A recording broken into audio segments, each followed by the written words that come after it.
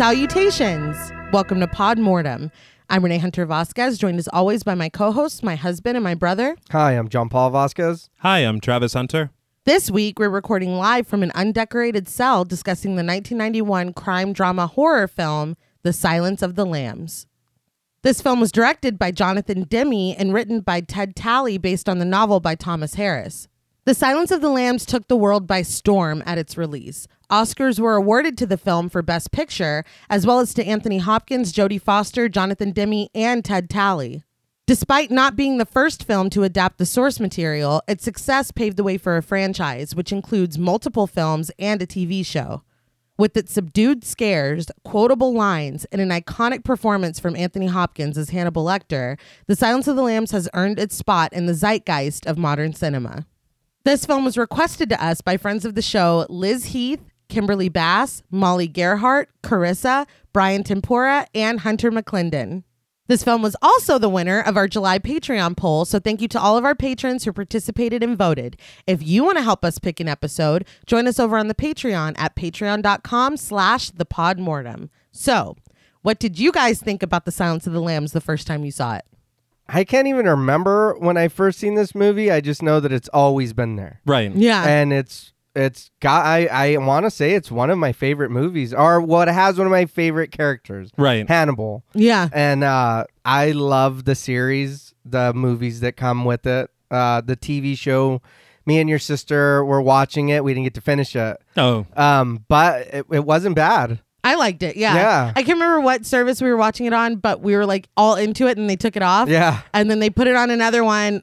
I want to say Netflix. I can't Yeah, remember. I think And it then was. we're watching other stuff now. Yeah. We will double back. We'll double back. Well, the thing is like streaming rights are bullshit. Oh, yeah. Yeah. And you can't trust anything digital. Robots. What have you? What have you. They always betray the human race. But I definitely agree. I think I saw this film a little too soon the first time. Right. I understood fucking nothing about it. Oh, yeah. No. And I don't even think I was able to really appreciate it. Yeah. I was probably like 9 or 10 whenever I saw it for the first time. It came out the year I was born, which is kind of cool. Yeah, that is cool. Anytime like anybody's they do those weird things on Twitter where they're like, a great movie from the year you were born. Yeah, yeah. I always do Silence of the Lambs. Why not? Because there's Why nothing. not? I mean, I was going to say there's nothing else, but I bet there was.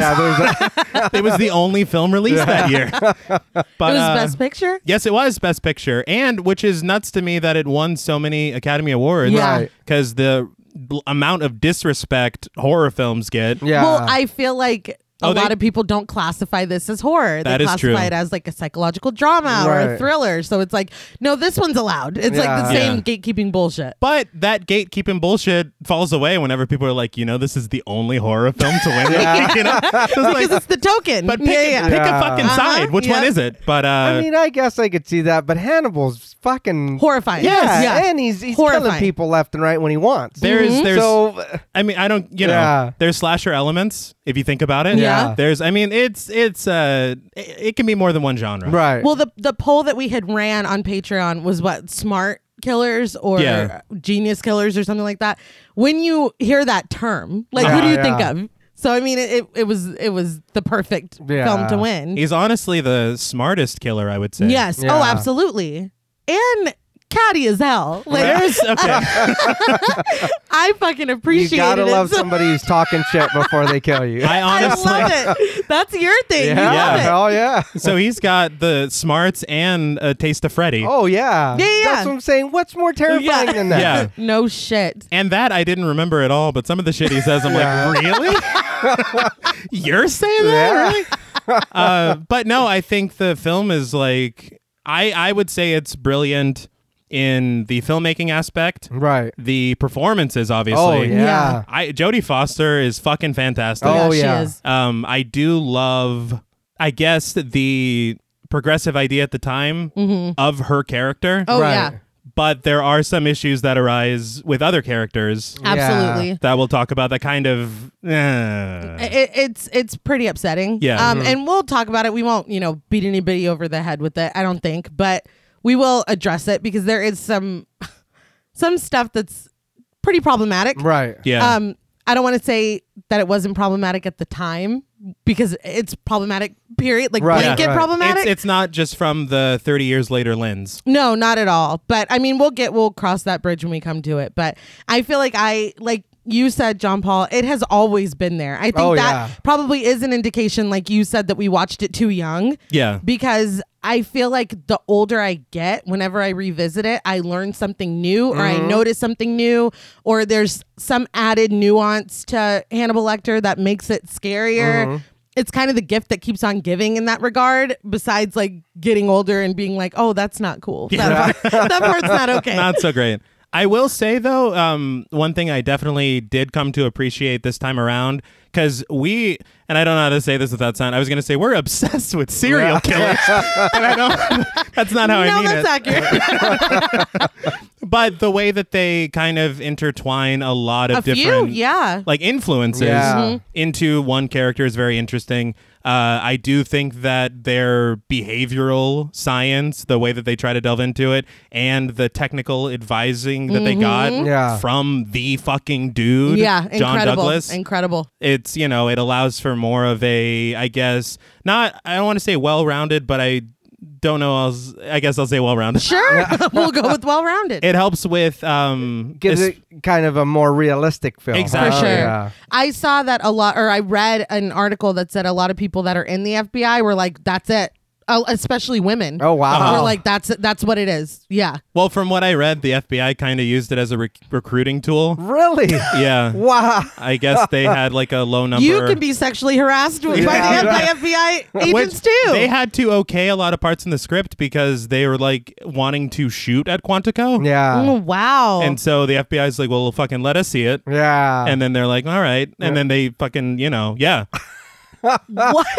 And they're like, well, our recruitment of women is pretty low, so this will be pretty fucking sweet. Wow, what the And fuck? I'm like, I don't know how I feel about that. I don't either. I think y'all kind of missed the point. Yeah. But like you said in your intro, this isn't the first Hannibal Lecter movie. Yeah. I think the first, was it 1986 Manhunter? Manhunter. With Gil Grissom. Yeah.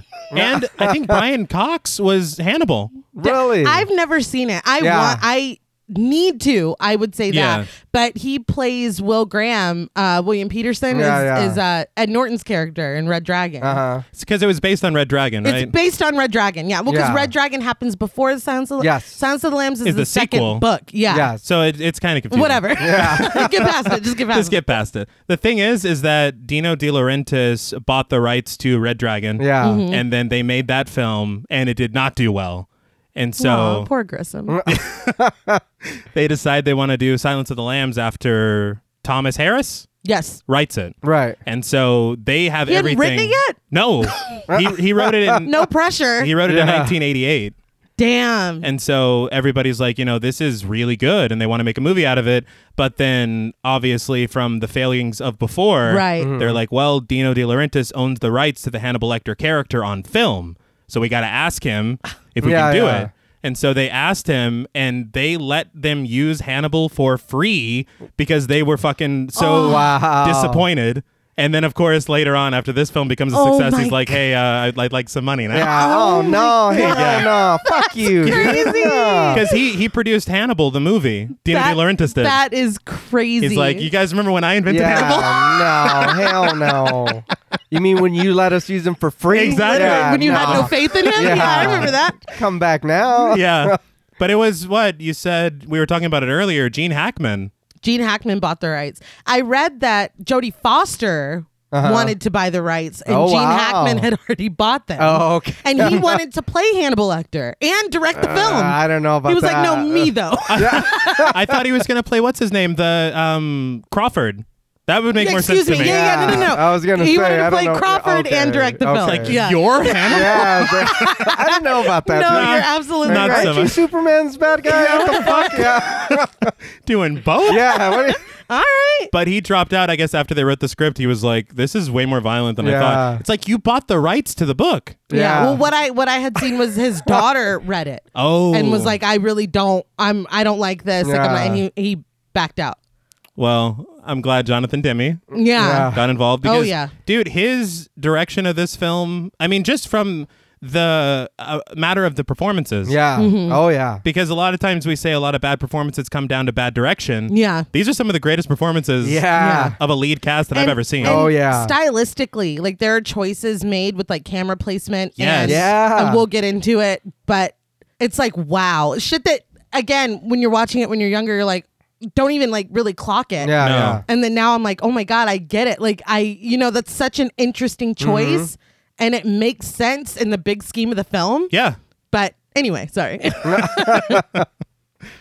But something else that I found interesting. Okay. Well, I digress. Yeah, you're like, let me talk some more. Me though. Thomas Harris never watched this or any adaptation. What? Because he was afraid that if he saw, I guess, Anthony Hopkins' depiction of Hannibal, that he wouldn't see him as his own character anymore. He would see them as Anthony Hopkins' character. Okay. Which, I mean, I did. Okay. I thought I had read Silence of the Lambs. I never got that far. I read Red Dragon, which was a great book. Oh, yeah. But I never did read the Silence of the Lambs. And when I was trying to research, because the movie won the poll, I'm not going to have time to read it. Let me just try to do a little research here. What I read, and again, I'm not confirming this because I did not read the book, but what I read was that in the novel, Hannibal Lecter has red eyes and 6 fingers on his left hand. Okay, hold on. Word. I'm going to go ahead and the character is now Anthony Hopkins' character. Now, before we pair this film with some fava beans and a nice Chianti, we would like to issue a warning for spoilers. Podmortem is a very in-depth podcast, and in thoroughly discussing horror films, we have no choice but to spoil a thing or two. If you don't wish to be spoiled, please go watch the film, then come back and enjoy the show. If you've already seen the film or don't care about spoilers, then let's chat. So the film opens with the score playing over bare trees against a misty backdrop. Text reads, "Woods near Quantico, Virginia." Credits roll and we get the title card as we drop down into the woods. So first things first, this is a bold choice of font for this opening title. I don't know why. I never. It's a little. The music is great. Yeah. I was very impressed by it throughout, especially the way that it's used to like punctuate a lot of scenes. Oh yeah. The score was done by a guy called Howard Shore. And he works a lot with David Cronenberg. I thought you were going to say Pauly Shore. No, he's his father. Right. No, he's not. But I think we talked about him on episode 56 when we covered The Fly. Oh, nice. But he does really great work. 10 out of fucking 10. That was a great one. Continue. Nobody turns into a fly in this one, though. Yeah. Damn it. Now, there are moths, but... You'll get your bug fixed. Yes. Just hold on. But he did Seven. He did Lord of the Rings. Damn. He did Dogma. All right. As well. But... the cinematographer who I want to call out early because I know it'll make you very happy, Nay, is Tak Fujimoto, who also shot, for me, That Thing You Do, which I love. You love that movie. It's a fucking great movie. I don't even care. It's not horror at all. But it doesn't matter. Well, it's the horrors of success and trying to make it. All right. But me, though. What about for me? For you, the majority of M. Night Shyamalan's films. I am the resident M. Night apologist. You are. You know. Hey, that's the twist. Yeah. He made Shut up. like 3 perfect films. I will give you that. And then I don't know what happened. I cannot wait to dive into some more M. The Night. Happening. Happening. We're starting The Happening. in a weird spot. Moving on. And old. I mean, It just went silent. well, We was talking about perfect films. yeah. Anyway, I'm just kidding about that. But Yeah. Clarice Starling, played by Jodie Foster, runs an obstacle course. She continues to run until FBI instructor, played by Lawrence A. Bonney, stops her, saying that Crawford wants to see her in his office. Panting, she thanks him and runs back in the opposite direction. So is she doing this obstacle because there's nobody else with her? Is this just for fun or like I think that Clarice Starling is working her fucking ass off to get every moment that she is awake. I think that she is just busting her ass. They'd find my body on that. She's like flipping over nets and shit. Yeah. I'm like, okay, bitch. And like, it's clearly Jodie Foster. Oh, yeah. And plus, how annoying is that? You're trying to get your workout on and just, hey, they need to talk to you. Yeah. Motherfucker, I'm sweating. It's just, and she is sweating. Yeah, she is. Like, but it's just rude. In all fairness, if there is someone who is saying something about a meeting to me, my heart rate's going to stay. Yeah. So the workout continues. I'm still getting my workout. But she runs past signs that read hurt, pain, agony. Love it. Which I thought, I want to call it foreshadowing, but yeah, it's a little foreshadowy. I learned on commentary that that's an actual sign at Quantico. Oh, wow. Yeah. Quantico, that's fucking intense, man. Because they filmed a lot of it here. There. We're not at Quantico. That would be great. Recording live from right now, Quantico. Yeah. Podmortem's a psyop. But she goes past others who are training and into the big FBI building. Once inside, she says a quick hello to her friend Ardelia Mapp, played by Casey Lemons, as the two pass each other. Yeah. So happy to see her. Fantastic. After passing through a classroom of men and standing amongst much larger men in an elevator, which I thought that visual of her, very tiny, surrounded by all these men, it's just like indicative of the girl in the boys club vibe that she gets a lot through this film. They do a couple of those shots that really sell that. Yes. It's very smart. But she passes a sign that reads Behavioral Science Services. She sticks her head in an office where Agent Burroughs, played by Lawrence T. Rentz, tells her that Crawford will be back in a moment and to just wait in his office. We follow her as she does so, quietly looking around Crawford's office until her gaze stops on an assortment of crime scene photos of women with huge patches of their skin missing, and newspaper clippings, one of which with a notable headline, Bill Skins Fifth. So this was taken from their actual visits at Quantico. Oh, all right. They said that whenever they're working a case, they have like these photos up in offices to like kind of That'd either. be great for morale. Yeah. Oh yeah, like remember that? God, remember the worst thing you've ever seen? Remember the reason you have nightmares? They had said that Carl Fullerton, he was the special effects makeup guy, him and Neil Martz. These are individual makeups that they did for each photo. Mm-hmm. They're all different women. Wow. Damn. They're all actresses. Because he was kind of pissed off on this featurette I watched where they had said that they told him, those dummies that you guys did for those photos are fucking great. He goes, those are real people. Oh my God. He was like not happy. I wouldn't be either. He was not happy at all. But it looks great. Yeah. Oh, yeah. And they said that they designed the offices after, because I didn't know this, but apparently at Quantico, everybody's office is fucking cramped as hell. I bet. And so everybody was like really claustrophobic in these offices because it's like, I don't know if it's just a matter of having a lot of special agents. Yeah. Right. But it, no thanks. Yeah. Well, in Mindhunter, isn't it kind of like that too, huh? It is. They're real cramped in and trying to pack everybody into a room. At some point, they're working in a basement. Yeah. I love Mindhunter. It's so much. goddamn good. Give us another season, please. David Fincher, are you listening? Yeah. Give us a call. Yeah. But Clarice is brought back from distraction when Jack Crawford, played by Scott Glenn, enters his office and calls her name. Now, Jack Crawford is the one that was based on Mindhunter, speaking of which, John Douglas. I saw an interview with him where he had said that he spent a lot of time with a lot of agents at Quantico and of course talking to John Douglas, and that he was staunchly against the death penalty, and after his time with all of these agents, he is for the death penalty now. Scott Glenn? He said that it fundamentally changed who he is and how he saw people and crime. Well, I was like, what the fuck? Like did they brainwash you? Okay, that's intense. I heard because Jodie Foster took 3 days, full days of John Douglas's class. Wow. For preparation. John Douglas is my career idol. No, if I could have, I mean, obviously, whatever. That is the goal that I want. That is the degree that I want. Like what he does, interviewing these people and kind of like cracking their head open and seeing what makes them do what they do. Dream job. That's literally what I want to do. I did also, Jodie Foster on commentary said something that was like kind of like a backhanded thing. Yeah. Because Scott Glenn, his character Crawford, is based on John Douglas. And she said that Scott Glenn is nothing like John Douglas. John Douglas, she said he's tall, he's attractive, he's very funny. I was like, I don't think you realize what you're doing here. Thanks. Yeah. Thank you. Good working with you. Yeah. Right? But he apologizes for pulling her off of the course and mentions that her instructors tell him that she's in the top quarter of her class. This is welcome news to Clarice, who tells him that they haven't posted any grades yet. She's like, well, hell yeah. He asked her to sit, telling her that he came across an interesting errand and it made him think of her. He remembers her from a seminar that he gave where she grilled him about the FBI civil rights practices, and he said that he gave her an A, but she corrects him. It was an A-. She knows her shit. Yeah. He smiles and rattles off her credentials, majoring in psychology and criminology, graduating magna cum laude, summer internships at a clinic. He reads her file that after she graduates, she wants to work for him in behavioral science. And she confirms this, saying that she wants that very much. He tells her that they're interviewing all serial killers in custody for a psychological profile because it could help with unsolved cases.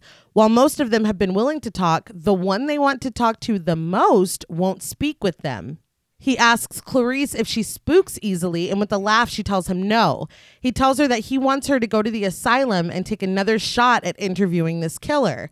Clarice asks who it is, and Crawford tells her, the psychiatrist, Hannibal Lecter. Clarice quietly muses, Hannibal the cannibal. All right. You gotta think. We've talked... This is some shit to drop on a new cadet. It is. No. She's still a student? Yeah. Absolutely. I just want to talk about how funny it is that we don't talk enough about Thomas Harris named his cannibal character Hannibal. Yeah. You named him that. Could have been anything at all. That's amazing. Is it? Yeah. It is. Okay. But Crawford continues that he doesn't expect Lecter to talk with her. So if he doesn't, he just wants Clarice to report back with how he looks, how his cell looks, if he's sketching, what he's sketching. He gives her a dossier on him, a copy of the questions she's supposed to ask, and an ID for her. He tells her to have a memo on his desk by Wednesday morning, and Clarice immediately agrees, taking what he's given her. She starts to leave, but stops, asking why the urgency when Hannibal Lecter has been locked up for years.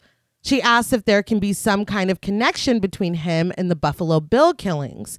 Crawford says that he wishes there was a connection, but he tells her to just maintain her focus.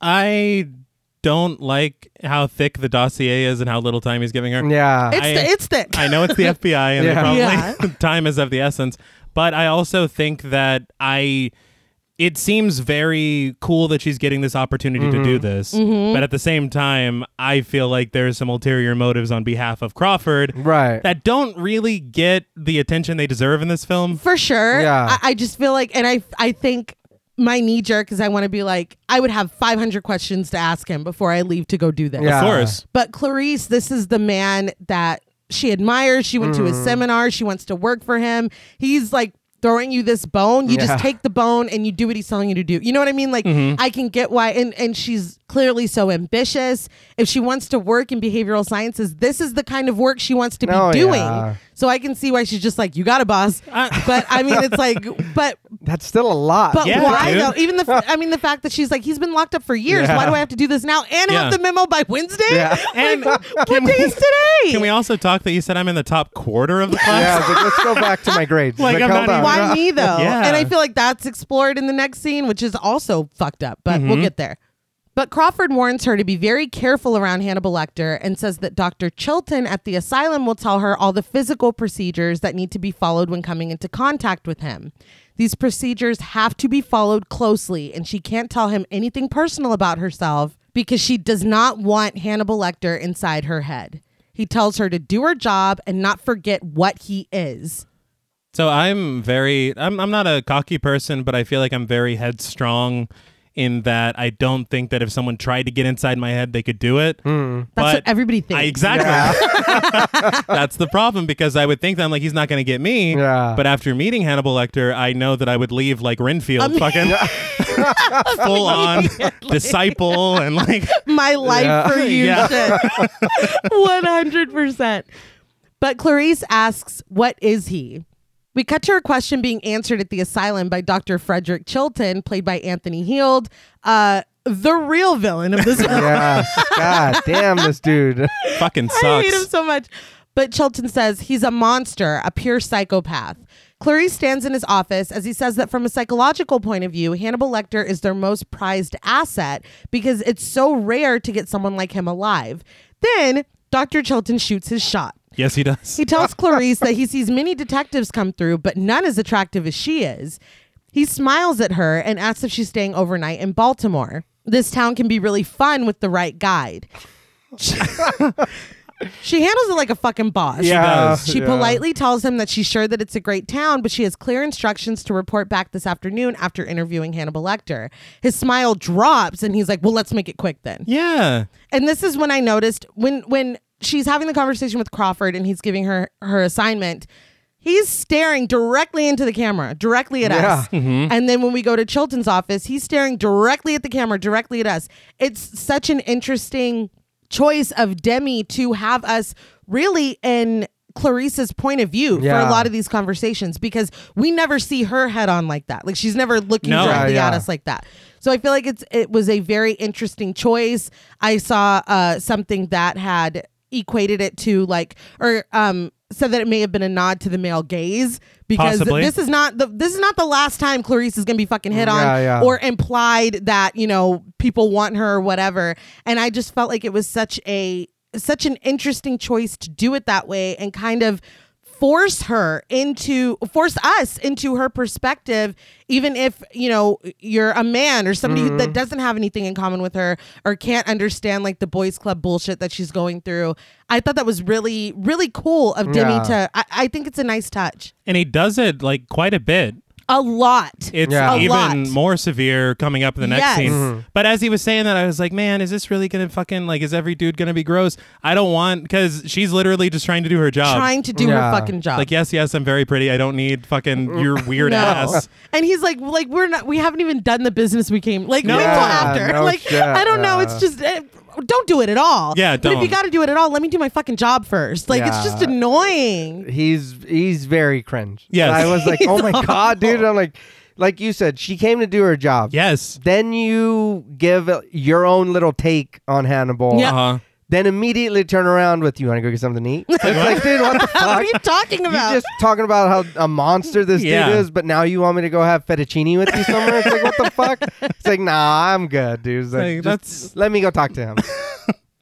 But they pin on ID badges and she follows him through the asylum. He explains that they've tried to test Lecter, but he's too smart for them. He hates them too, even considering Dr. Chilton to be his nemesis. He says that Crawford is clever to be using Clarice, and when she asks for clarification, Dr. Chilton says that she's a pretty young woman who will turn Lecter on. See, and I don't think that's accurate of him to, like, no. Lecter, that's not how his mind operates. It's not. I feel like Dr. Chilton is not that he I mean, obviously he's a psychologist. Yeah. He is qualified.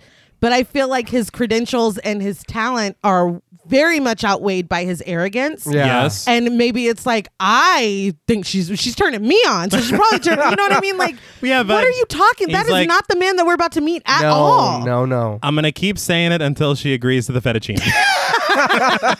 That's just what's happening. Yeah, it's like, you got to. You're going to break. Oh, my God. He says that Lecter hasn't even seen a woman in 8 years, and Clarice is just his type, so to speak.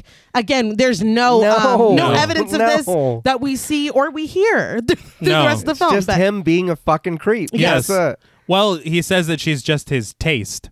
Yeah, he does say that. Which is... but still, from what we learned, that's not confirmed either. But whatever. He's still just shooting a shot. It's gross. You look like you taste good. That's all I'm trying to say. But Clarice reminds him that she graduated from UVA and not a charm school. And he says that she should have no problem sticking to the rules then. I love that she said that. Yes. They enter the cell block and he goes over the rules. Do not approach or touch the glass. Pass him nothing but soft paper, no pencils or pens, no staples or paper clips in the paper. Only use the sliding meal tray to pass things. If he tries to give her anything, do not accept it. She tells him that she understands as they pass through multiple cells that other COs lock behind them. So even as we're taking this journey to Lecter's cell, in the background, there's this sense of like, no, we're locking this. No, we're locking. Like, we are so far deep. It's unnerving. Yeah. Well, part of me is like, okay, well, then that means the worst of the worst must reside here. Oh, yeah. Yes, exactly. Number one. Yeah. Number two, I feel like all these warnings that she got from Crawford, only to get more from him. Yeah. It's like, Jesus Christ. And it almost kind of reminded me of The Exorcist whenever they're warning, like, do not speak to the demon and all that stuff. That's how it feels. Well, these rules are also broken. Yeah. I love the second Father Karras gets up there. He's like, no, she's not. Yeah. It's like, dude, what the fuck did I tell you? What are you doing? He's like, what? Why are you doing this? Shut up. Keep Reagan's name out your fucking mouth. But Chilton says that he's going to show her why they insist on the precautions they've set. On July 8th, 1981, happy birthday, Mom, Hannibal Lecter complained of chest pains and was taken to be looked at. They removed his mouthpiece and his restraints to give him an EKG, and when the nurse leaned over him, Dr. Chilton produces a photo for Clarice to see what Lecter did to the nurse. Their faces bathed in a red light. Clarice stares at the photograph. Chilton goes on to say that doctors were able to, more or less, reset her jaw and save one of her eyes. But Lecter's pulse never got above 85 during the attack, even when he ate the nurse's tongue. Nice. All right, that's a lot to take in right now. I was like, let me see the picture. Yeah. I'm kind of glad that we didn't, because the look on her face said a lot. Yeah. Also, I thought that he hadn't seen a woman the whole time he was here, but whatever. Well, Chilton fucking sucks. Yeah. So. Well, Chilton is a liar. Don't forget that. My thing is, of course, I appreciate you calling out the red light. Yes. I love the tight shots and the red light back and forth. Mm-hmm. Cinematography is very much on point in this film. Yes. I also did think it was strange that he had the fucking photo on him. Like, He did. Like, it's pictures of his kids. Yeah. Marge with Milhouse's teeth. It's like, why do you have that? Yeah. That was weird. And I didn't like the way that he explained it to her. No. Because it wasn't like, look, listen, you have to follow these rules because look what happened to a woman that wasn't aware of what it's like, even when he ate her tongue. Like, it's like he's like teasing. I don't know. I don't like it. I just don't fucking like this guy at all. I think his thing is it's just a lack of professionalism. Yes, very all much around, so. because he's treating this like a campfire tale. Yeah. When it's a real fucking person that she's about to go talk to. Yes. Yeah. But Chilton starts to lead her where he keeps Hannibal Lecter. I thought, whatever. Yeah. But he personally. That's what he said. This is where I keep him. But she stops him. If he really thinks that Chilton is his enemy, maybe her chances would be better if he didn't see her with him. And she's 100% right. Yeah. I think it's a good excuse just to get rid of him. Yeah. Right? It is, but she's But also she's right. very right. But Chilton hesitates for a moment and looks over at an orderly, Barney, played by Frankie Faison, before answering annoyed. She could have just told him this in his office and saved him all this time. It's like, you're a dick. You're a dick. Well, in all fairness, they did walk through, according to commentary, I believe 4 different locations. And they're now arriving on a set. In all fairness, he's got a long walk back. It's a long walk. Yeah. But this shit, like these little dungeons, when I was in Leavenworth, they have dungeons under the prison like this. No Oh my shit. God. With little cells, and they're small. The doors, the utility workers used to tell us, and it was like, what? And they're like, man, it looks like they still use those. Was Hannibal I was Lecter like, down fuck there? no, but the Birdman was down there. What? Yeah, he was there for a little while, and I guess they took him out. He was there for like a stay, and He then flew away? I don't know. That was before my time. Okay. We're not talking about Michael Keaton? No. But she gets a smile from him by saying that if she had done that, told him in his office, she would have missed the pleasure of his company. Clarice is smooth as fuck. Yeah. Yes. She's good at working people. Yes. Which will come in handy because fucking hell. Oh, Yes. yeah. But Chilton instructs Barney to bring Clarice out once she's finished, and he abruptly leaves. Clarice steps into the area with Barney, who locks the door behind him. She scans everything. Chilton walking back upstairs on the security cameras, another orderly looking at her blankly, a cop loading a gun before putting it on a wall of weapons. Then finally she stops on Barney, who introduces himself. He asks if Chilton told her not to get near the glass, and she says that he did. Again, the repetition of this is horrifying. She introduces herself and hangs her coat on a hook before continuing on. Barney opens the door for her, telling her that he's at the very end, past all the others. So again, as fucking far as you can get. Walk the entire way. He tells her to keep to the right before closing and locking the cell door between them. He says that he put out a chair for her and that he'll be watching and she'll do just fine. Barney's the only nice man we've met. Yeah. Yes. I was appreciating how he was talking to her. Yes. Oh, yeah. You know, like she's a human? Yeah. Yeah, that's Yeah. pretty cool. But he presses a button and the door keeping Clarice from the inmate row slides open. She walks through slowly, immediately being greeted by friendly psychopath played by Don Brockett. She passes brooding psychopath played by Frank Seals Jr., who just stares at her. She continues forward, keeping her eyes on the chair set in front of the glass enclosure all the way at the end of the row. Miggs, played by Stuart Rudin, jumps along his cell, alerting Clarice that he can smell her. That's a very polite way. Yeah. Y'all know what he said, goddammit. Yeah. She doesn't break stride, finally reaching her destination where standing in all of his jumpsuit glory is Hannibal Lecter, played by Anthony Hopkins. On that documentary I watched, Anthony Hopkins said that standing was his idea because the director asked him how he wanted to be seen for the first time. Mm-hmm. And he's like, well, if have all this build up to meeting Hannibal Lecter, Lots of he's build-up. like, him sitting there drawing, it doesn't work. Him just like, lying in the bed doesn't work. Him standing because he's waiting because he knows that she's coming. Yeah. That's Hannibal Lecter. And politeness is a big thing with him. Yes. Oh, yeah. So him standing up to greet her, it's perfect. One thing that I will say is it really feels like Jonathan Demme gave a lot of the actors a lot of room to interpret these characters and a lot of input on things that they say, things that they do. I think that is very cool. I also wanted to talk about the glass cell Yeah. because it's obviously different from everybody else. Oh, Yeah. yeah. The original design in the screenplay was just regular bars. Right. And so the production designer, Christy Zay, she had like various different lengths of bars and all this stuff. And then Jonathan Demme's like, well, if we're shooting through the bars, then it's always going to be there. Yeah. And that becomes a very cool visual later. Yes. But for this introduction, she goes, well, what about like a glass like case? And everybody fucking lost their shit over Yeah. it. And it's perfect because there's very little separating these two. And Yes. it only adds to the tension. Yeah. You see him full on, you see her. It's perfect. It really is. It was a smart decision. And that's what I'm saying. I feel like a lot of directors are like, no, me. I make the decisions. Yeah. You read what's written, blah, blah, blah. It feels like he was so open to just suggestion and anything that would make this film better. Right. And I think it's a better film for it. Well, films should be. I know that you should have your vision, but Yeah. it's a group collaboration. effort. Yeah, Yeah. absolutely. Yeah. But Lecter bids her good morning and she introduces herself, asking permission to speak with him. Again, just a very quick sidebar. The hello, Clarice, that everybody says, he never says that. It's one of those. He says good morning, good evening, good Yeah, afternoon, yeah. hello, or no, not hello. the Not only hello. one. Yeah, the only one. That's the one he doesn't say. But you know what I mean?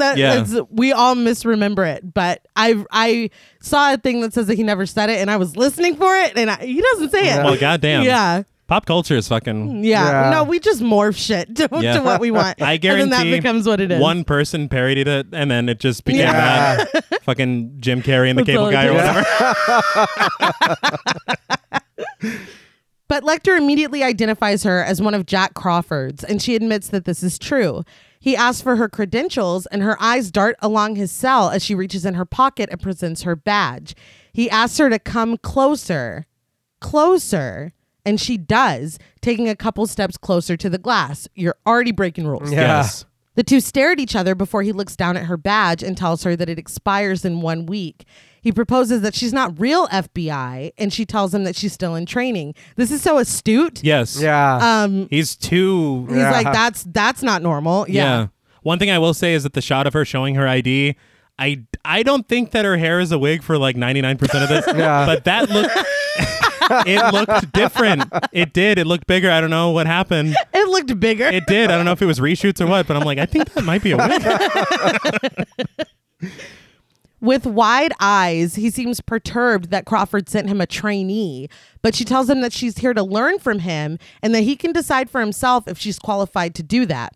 Lecter mulls it over, finally telling Clarice that that's very slippery of her. And it is. Mm-hmm. He addresses her as Agent Starling. Abruptly, he invites her to take a seat, and she does. With the shot tight on his face, he asks her what Miggs next door said to her as she walked by. Without missing a beat, she answers him, quoting Miggs directly, and he uses the C word. He does. Like, he's fucking nasty. Lecter says that he himself cannot before raising his nose. He said that he can smell her cunt. All right, I was just saying. But Lecter's like, I can't. Yeah. I was like, cool. Like, why are you? Yeah, but he raises his nose to the breathing holes in the glass and takes a deep breath. That was unnerving to It me. was. Yeah. That was another thing that Anthony Hopkins kind of added as far as the smelling. Yeah. Because originally the sound design guy was like, well, if you're putting him in a glass case, it's going to sound muffled and fucking Yeah, horrible. yeah. Right. And the production designer was like, well, we can drill the holes in it. Yeah. Because that's what they have. Yeah. Yeah. Yeah. And so when they did that, Anthony Hopkins gets an idea. Yeah. God damn, man. And he starts See? using it. It's the same thing with the costume because the original idea was he was just going to have an orange jumpsuit. Yeah. And then And Colleen Atwood, the costume designer, was like, well, he's Hannibal Lecter. I guarantee that he would somehow find a way to tailor the suit perfectly for him. Yeah. And you see that it's crisp. It's fucking clean. It makes him look, So I mean, pristine. Everything in service of the character. For sure. Jonathan Demme, he's not standing in the way of anyone. Yeah. No, that's great. But Lecter can tell that she uses Evian skin cream before identifying the perfume that she sometimes uses, remarking that she's not wearing it today. That is scary. Yeah. But see, I think that, I know that's weird when he's like, I cannot. But I feel like that also, like, then he says this. Yes. It's like, oh, you're not sexually charged, or you're not I'm going to kill you because you're a woman or because whatever. He's like, no. I'm above all that. Yeah. I don't give a fuck who I kill, but I can smell your, But let me show you that I know all this intimate shit about you. Like, it's from just the smell. Yes. It's like, goddamn. From another room, basically. Yeah. And another thing I'll say is that after, dealing with the people that she passed to get to him, he does not belong here. No. This is a very odd wing for him to be in. But he should be in his own little thing. But that makes it even more unnerving. Like, there's something scarier if there's two bad guys or whatever, and one is screaming and saying blah, blah, blah, and one is just quietly fucking standing there and being utterly respectful and eloquent. That is way scarier than this dude over here that's just screaming and jumping around because he's cerebral. Yes, he's calculating. The calculating part of it. That's what it's like. Fuck. Yeah. Because I don't think this would have been the same if they did it at like an ADX at a Supermax. Mm-hmm. Right. Because you stay in there. They roll a shower to your door. Oh my God. Your mail is read. They put it on a screen. You read it. Like, you don't. Like, no. You don't even physically get the mail? No. Good like, Lord. there's nothing. So I'm glad that this is how they came up with it. But honestly, he probably should have been in that. I mean, probably, yeah. But changing the subject and not answering, confirming, or denying, she asks if he did all the drawings hung up and strewn around his cell.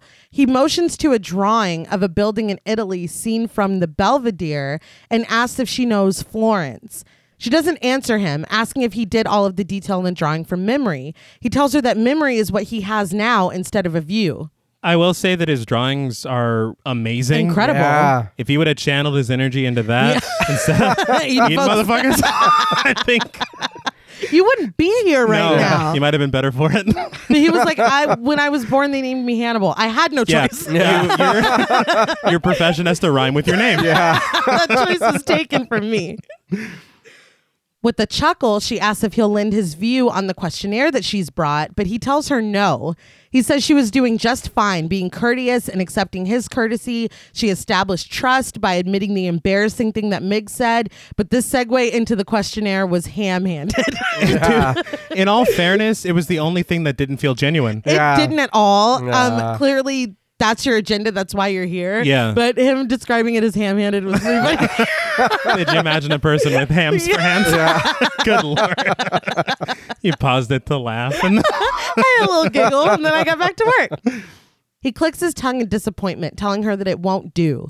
She said that she's simply asking him to look at it, and the fact is that he either will or he won't. But he says that Jack Crawford must be really busy if he's getting help from his students. He must be tracking that new one, Buffalo Bill. He muses over how naughty Buffalo Bill is before asking Clarice if she knows why Buffalo Bill was given that name. He asks her to please tell him why, because the newspapers don't say. She tells him that it started as a bad joke in Kansas City Homicide, where they said that Buffalo Bill likes to skin their humps. Lecter asks why she thinks that Buffalo Bill skins them, and Clarice answers immediately. She thinks that it excites them and that they keep the skins as a trophy. Most serial killers keep trophies. Lecter reminds her that he didn't keep any trophies, and she's like, I know, you ate yours. I was like, that was ballsy. He does look a little ashamed when she says that. Yeah. Oh, so you know me. Yeah. My reputation. He tells her that she can send the questionnaire through, and she uses the meal slot as she was instructed to before sitting back down. Lecter licks his finger before looking over the questions, and he asks if she really thinks she can dissect him with such a blunt tool, and she tries to deny this, but he interrupts her, remarking on her ambition. I noticed as well whenever he licked his finger to do the turn, to turn the page, I guess I could say. Do the turn. He kind of like slightly winks at her. Yeah. It's like I don't feel like there's anything necessarily sexual. Right. It feels like more of just like a flirtatious kind of exchange. Yeah, it's every scene that they have together, and I think they have like 4. Yeah, it's not a lot. Riveting. Yeah. They're back and forth. I mean, it is top notch. Oh yeah. And this kind of upset me because in my notes I put how amazing their chemistry is. Yeah. And then I watched that featurette, and Anthony Hopkins said that he goes, I don't understand when people say that there is good chemistry between actors. I show up, I say my line, I do the work. I was like, oh, all right. I crossed out my notes. It's like, sorry, Sir Anthony Hopkins. Have a quick cry. Yeah.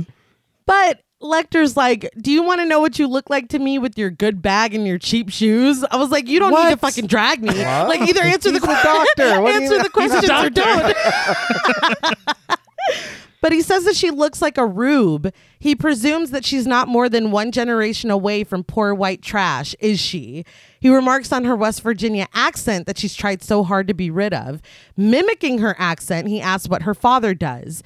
She stares as he continues, talking about how the boys found her fumbling in the backseat of cars while she only dreamed about getting out, about getting all the way to the FBI.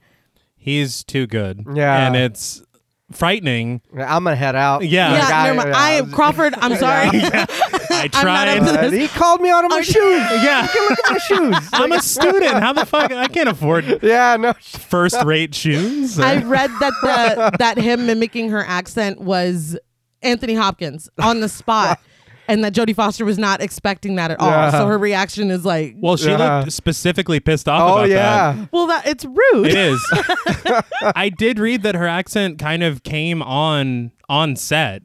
Really? Oh, wow. Yeah. Jonathan Demme had said, I guess he pulled her aside after one take because she sounded like, he's like, you sound like you're from California. Yeah. And then so she, just put it on, and he's like, that's Clarice Starling. That was it. There you go. That's crazy. Yeah.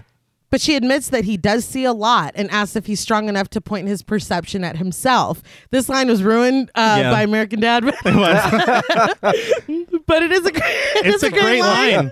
Because he gave it to her and she's giving it right back. Yeah. But Roger. Yeah. But she does invite him to take a look at himself and write down what he sees, but maybe he's afraid to. In response, he tells her that when a census taker tested him, he ate his liver with fava beans and a nice Chianti, and then he does his weird slurping thing that he does. Well, hold on. I did tweet when we were watching Hannibal about how fucking good those meals looked, but I was like, if you didn't know what they were, back to like your rat meat Taco Bell argument. I already loved it. It's too late. It's too late. I want to know what a census taker did that pissed him off. He's like, so look, much. how many fucking people are in the house? Yeah. He's like, come inside. You can count in here. Step inside this pot. See, all he wants is for you to be respectful and nice. Yes, really? that's it. Really? That's all. So I think that must have been, and he must have felt disrespected. Yeah. But after putting the questionnaire back in his meal slot, Hannibal Lecter tells Agent Starling to fly back to school. Without another word, Clarice gets her bag and starts the trek back down to the guards. As she passes Miggs's cell, we see that he is naked on his bunk now, muttering that he bit his wrist so he could die. He invites Clarice to look at his blood before flinging his ejaculate through the bars and into her face and hair. He laughs at this, but the rest of the inmates yell at him. Lecter screams for Clarice to come back, and she does run back to his cell. This was fucking disgusting. Yeah. But Lecter tells her that he never would have wanted that to happen to her because discourtesy is unspeakable to him. She tells him to just do the test for her then, and he says no, but he will give her a chance for advancement. He tells her to look within herself. Look within yourself is what he says, and then find his old patient, Miss Moffat. He screams at her to go now before Miggs can do it again, and she quickly walks down the hall, the inmates thrusting their hands through the bars at her. So I did find it interesting from Hannibal Lecter's point of view that it seemed to me that it was because of Miggs's discourtesy that he threw her a bone. Yes, yeah. He decided to help her. Yeah. And I was a little pissed off because you have all these motherfucking guards watching on fucking screens and shit. This happens. Nobody does even rushed anything. over. Yeah. Fuck all of them. It's just, and then when Clarice stumbles outside, she's in tears as she's making her way to her car. And it's like, I feel like Chilton disrespected her. Yes. And then just the heightened sense of fear and anxiety and pressure from Crawford to even fucking be here. And then this cat and mouse game that that Lecter is playing. And you're trying to hold your own. You know what I mean? The one time that you're like, no, but how about you? He's like, no. Yeah. We were dancing. You know what I mean? Uh-huh. There's so much happening in this moment. And then on your way out, she's sexually assaulted. Yes. Honestly, it's awful. It's too much to take on. Yeah. And it made me very sad to see how affected she was by the entirety of it all. Yes. But she is like ready to continue, which I can't say I would. The shit that happened in this prison, I would maybe even reconsider doing this. Your career? Yeah. I mean, when he told me the perfume that I usually wear, but I'm not wearing it today, like, I don't know. I'm scared. That is fucking scary. But as she makes her way to her car, she's overcome by a memory of her father, played by Jeffrey Lane, pulling up to their family home in his police car. Young Clarice, played by Maria Skorobogatov, rushes to him excitedly. He scoops her up and hugs her, both of them greeting each other with their thick West Virginia accents. When we come back to present-day Clarice, she is leaned against her car and sobbing. And Jodie Foster said that this shot of her leaned up against the car crying was an idea given to her by a female FBI agent. Oh, wow. That sometimes it is just too much and you think that you're okay, and at the end of the day, you're just slumped against your car fucking crying. And so, I mean, it's very, very intense. Yeah. Mm-hmm. They really did a lot with their, I guess, research and interviews and stuff to give realism to a lot of these moments. And I just want to say, I mean, I don't have an exact time written down or anything, but this is like 15 minutes into the film. I mean, we are just, I feel like immediately we're bombarded with everything and you really don't get a minute to breathe. And so this isn't a jump scare kind of film, or it's just this constant dread, this constant darkness, this constant tension. Like it's just, it's a lot. And they're throwing a lot at us at the fucking beginning. This movie's almost 2 hours long. Well, in all fairness, they're putting us in the shoes of Clarice. Absolutely. Yeah. Oh, yeah. But we cut to Clarice firing at a gun range, training with the other cadets. She does an exercise with another student where they apprehend someone. Just as she goes to arrest the person, the FBI instructor comes up behind her and pretends to shoot her in the head. He commends the other student, but asks Clarice where her danger area is. She says that it's back in the corner, admitting that she didn't even check there. The FBI instructor's like, and that's why you're dead now. Thanks. It's like, you're dead, President Lincoln. You're dead. You have to understand. You have to understand how high the stakes are. Yeah, dude. You not peeking into that corner literally is the difference between you're alive and you're dead. Yeah, but she just went through some shit. She did. Like, I'm sure that's fucking bothering her. But I feel like she's still a cadet. This shit that she's doing for Crawford is on the side. This isn't even her job. In all fairness, I don't know that Crawford should have given her this assignment yet. Because she's still got a lot of shit on her plate. Yeah. She's a cadet. Yes. Like, it was honestly cruel. It was. But, I mean, we'll see how she handles it. But we see her running with Ardelia as the two quiz each other. And then she's using a microfiche, which we love a microfiche in this house, to look up articles on Hannibal Lecter. One reads, "New horrors in the cannibal trial." This made me laugh out loud. Okay. Because it says the doctor of death cooked his victims for gourmet meals, then serves them to his friends. Michael Ronbaz of the city council among those at the dinner table. You didn't have to put my fucking name out there. You did not need to say that I ate human. I didn't do that. I didn't kill him. I didn't cook him. You did not need to put that dude on fucking Front Street. I'm sure. I'm suing. Yeah. Pissed. I'm sure he had no idea. Why name him only? Yeah, it's like, I was invited. Yeah. I did not cook out with him. We weren't manning the grill together. What fucking party is he with?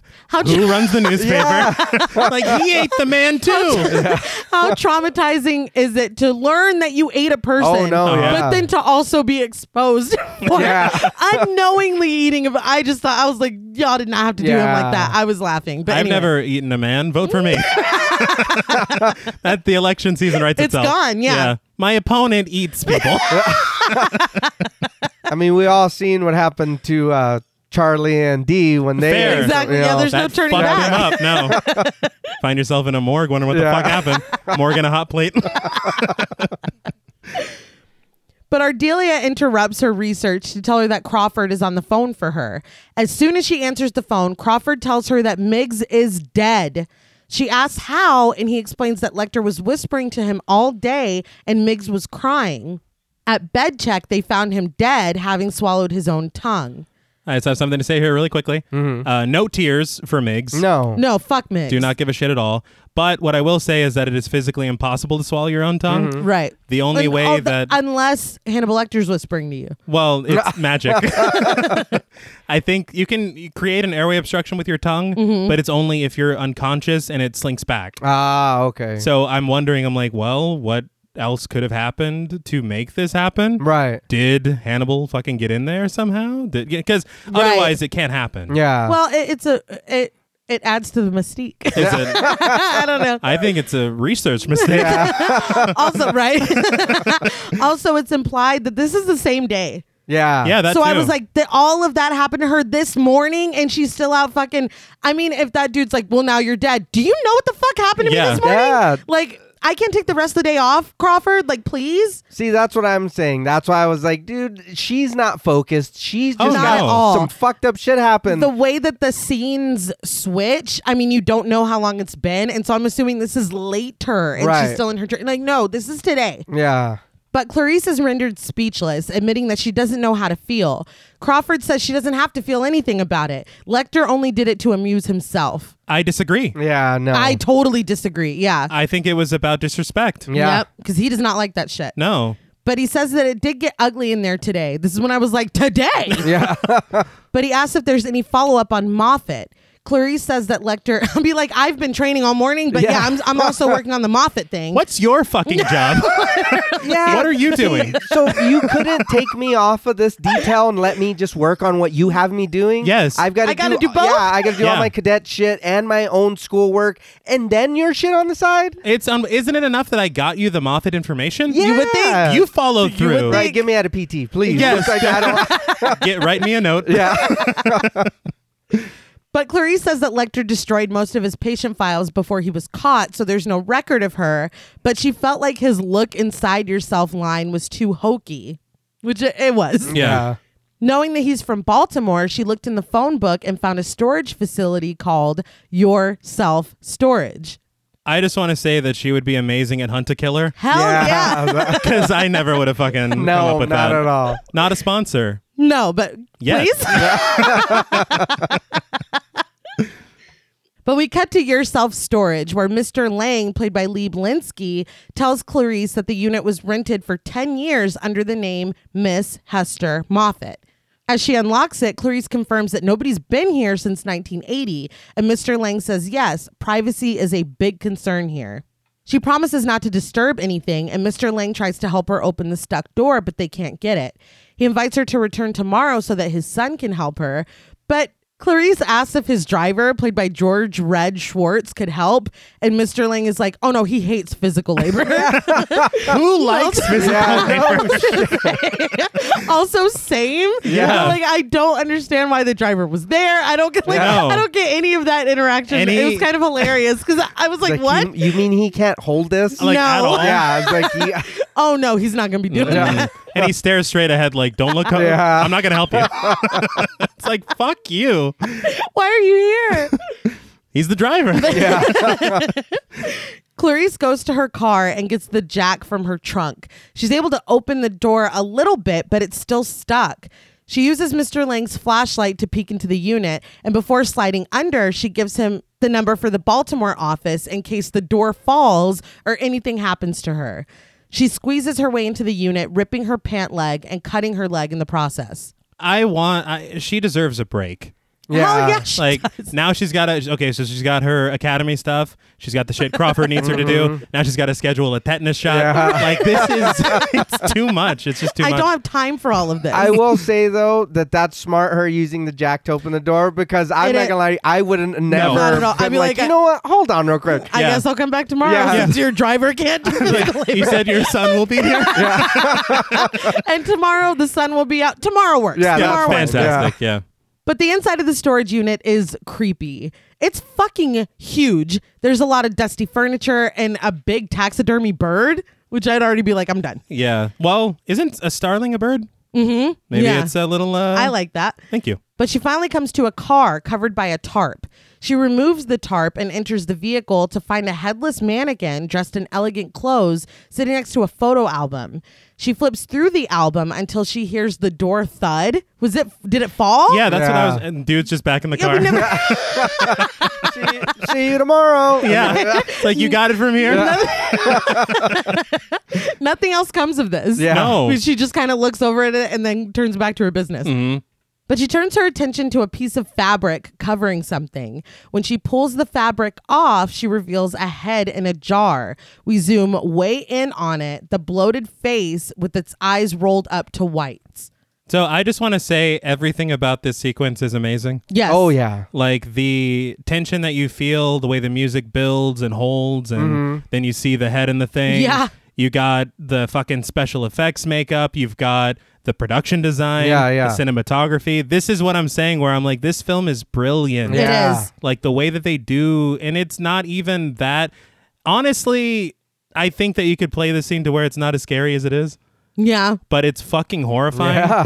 But it is scary as shit. And the fact that she has to go in there alone. Yeah. Nobody's It's like, Crawford, can you come with me? Like, I found it. I got the information. I found the storage unit. Can you come with me? Yeah. And you would ratchet down the tension if she had a partner. Anyone. Yeah. But with her alone, it's like, fuck this, dude. Man, if I did that, I'd probably give a little squirt of pee when I seen the head. I'd be like, oh, just enough. Just enough to be like, oh, that scared the fuck out of me. And just enough to say, no, I didn't piss on myself. I wasn't full pee. I had some coffee. I got scared. That's fucking terrifying. It is. And then to think if that thud was the door closing. Now you're in I'm here. fucked. Yeah. Just a little squirt. Just a little. Oh. But it immediately cuts to Clarice pulling up to the asylum in the rain where Barney waits for her. He tells her outside that they're waiting for her inside and he goes in with her. But I thought it was like a meeting or something that she was going to meet with Chilton. She's meeting with Lecter. Oh, yeah. And I got to admit, I'm very surprised when we learn about this head. Because what I know of Hannibal Lecter, I thought he was pickling it for later. Yeah. Right. Like... Yeah. But sitting on the floor outside of Lecter's cell, Clarice confronts him about the truth about Hester Moffat's name. It's an anagram for the rest of me. She assumes this to mean that he rented the unit. In response, the meal tray slams open. Clarice looks inside cautiously, then back into the dark cell where she can't see Lecter at all. Ignoring all the rules that she was given, she reaches inside the tray and finds a clean white towel. She uses it to towel off her hair, thanking him.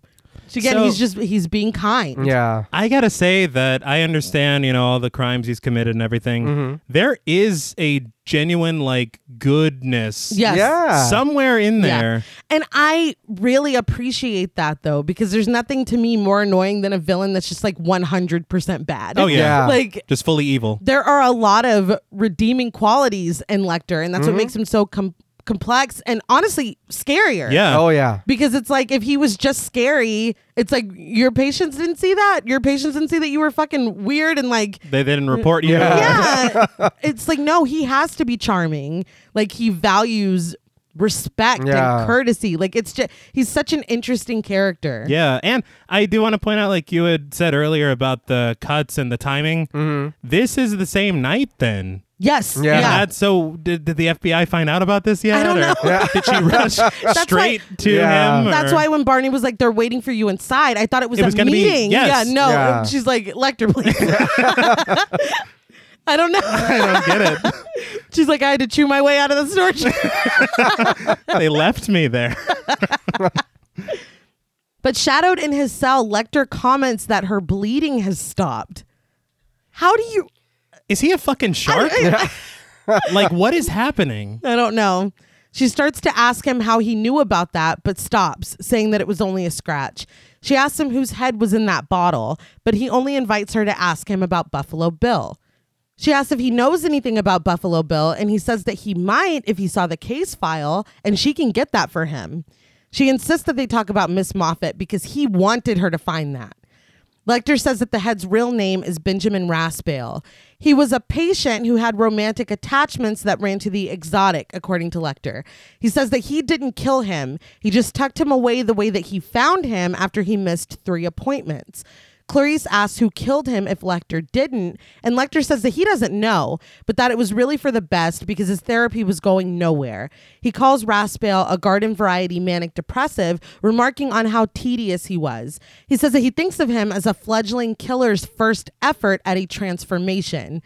Now, in the novel, Benjamin Raspail was a flautist, and Lecter did kill him because he enjoyed watching the orchestra, and Raspail was the worst flautist. Oh, so he was getting rid of him. Yeah. Right. And then Raspail was attached to Buffalo Bill in another way than it is in the film. It's just, I was like, I don't know if we're trying to detach Lecter from like this frivolous. It's like that is a fucking petty reason to kill somebody. Yeah. Well, so it's just like it wasn't me, but I did find him.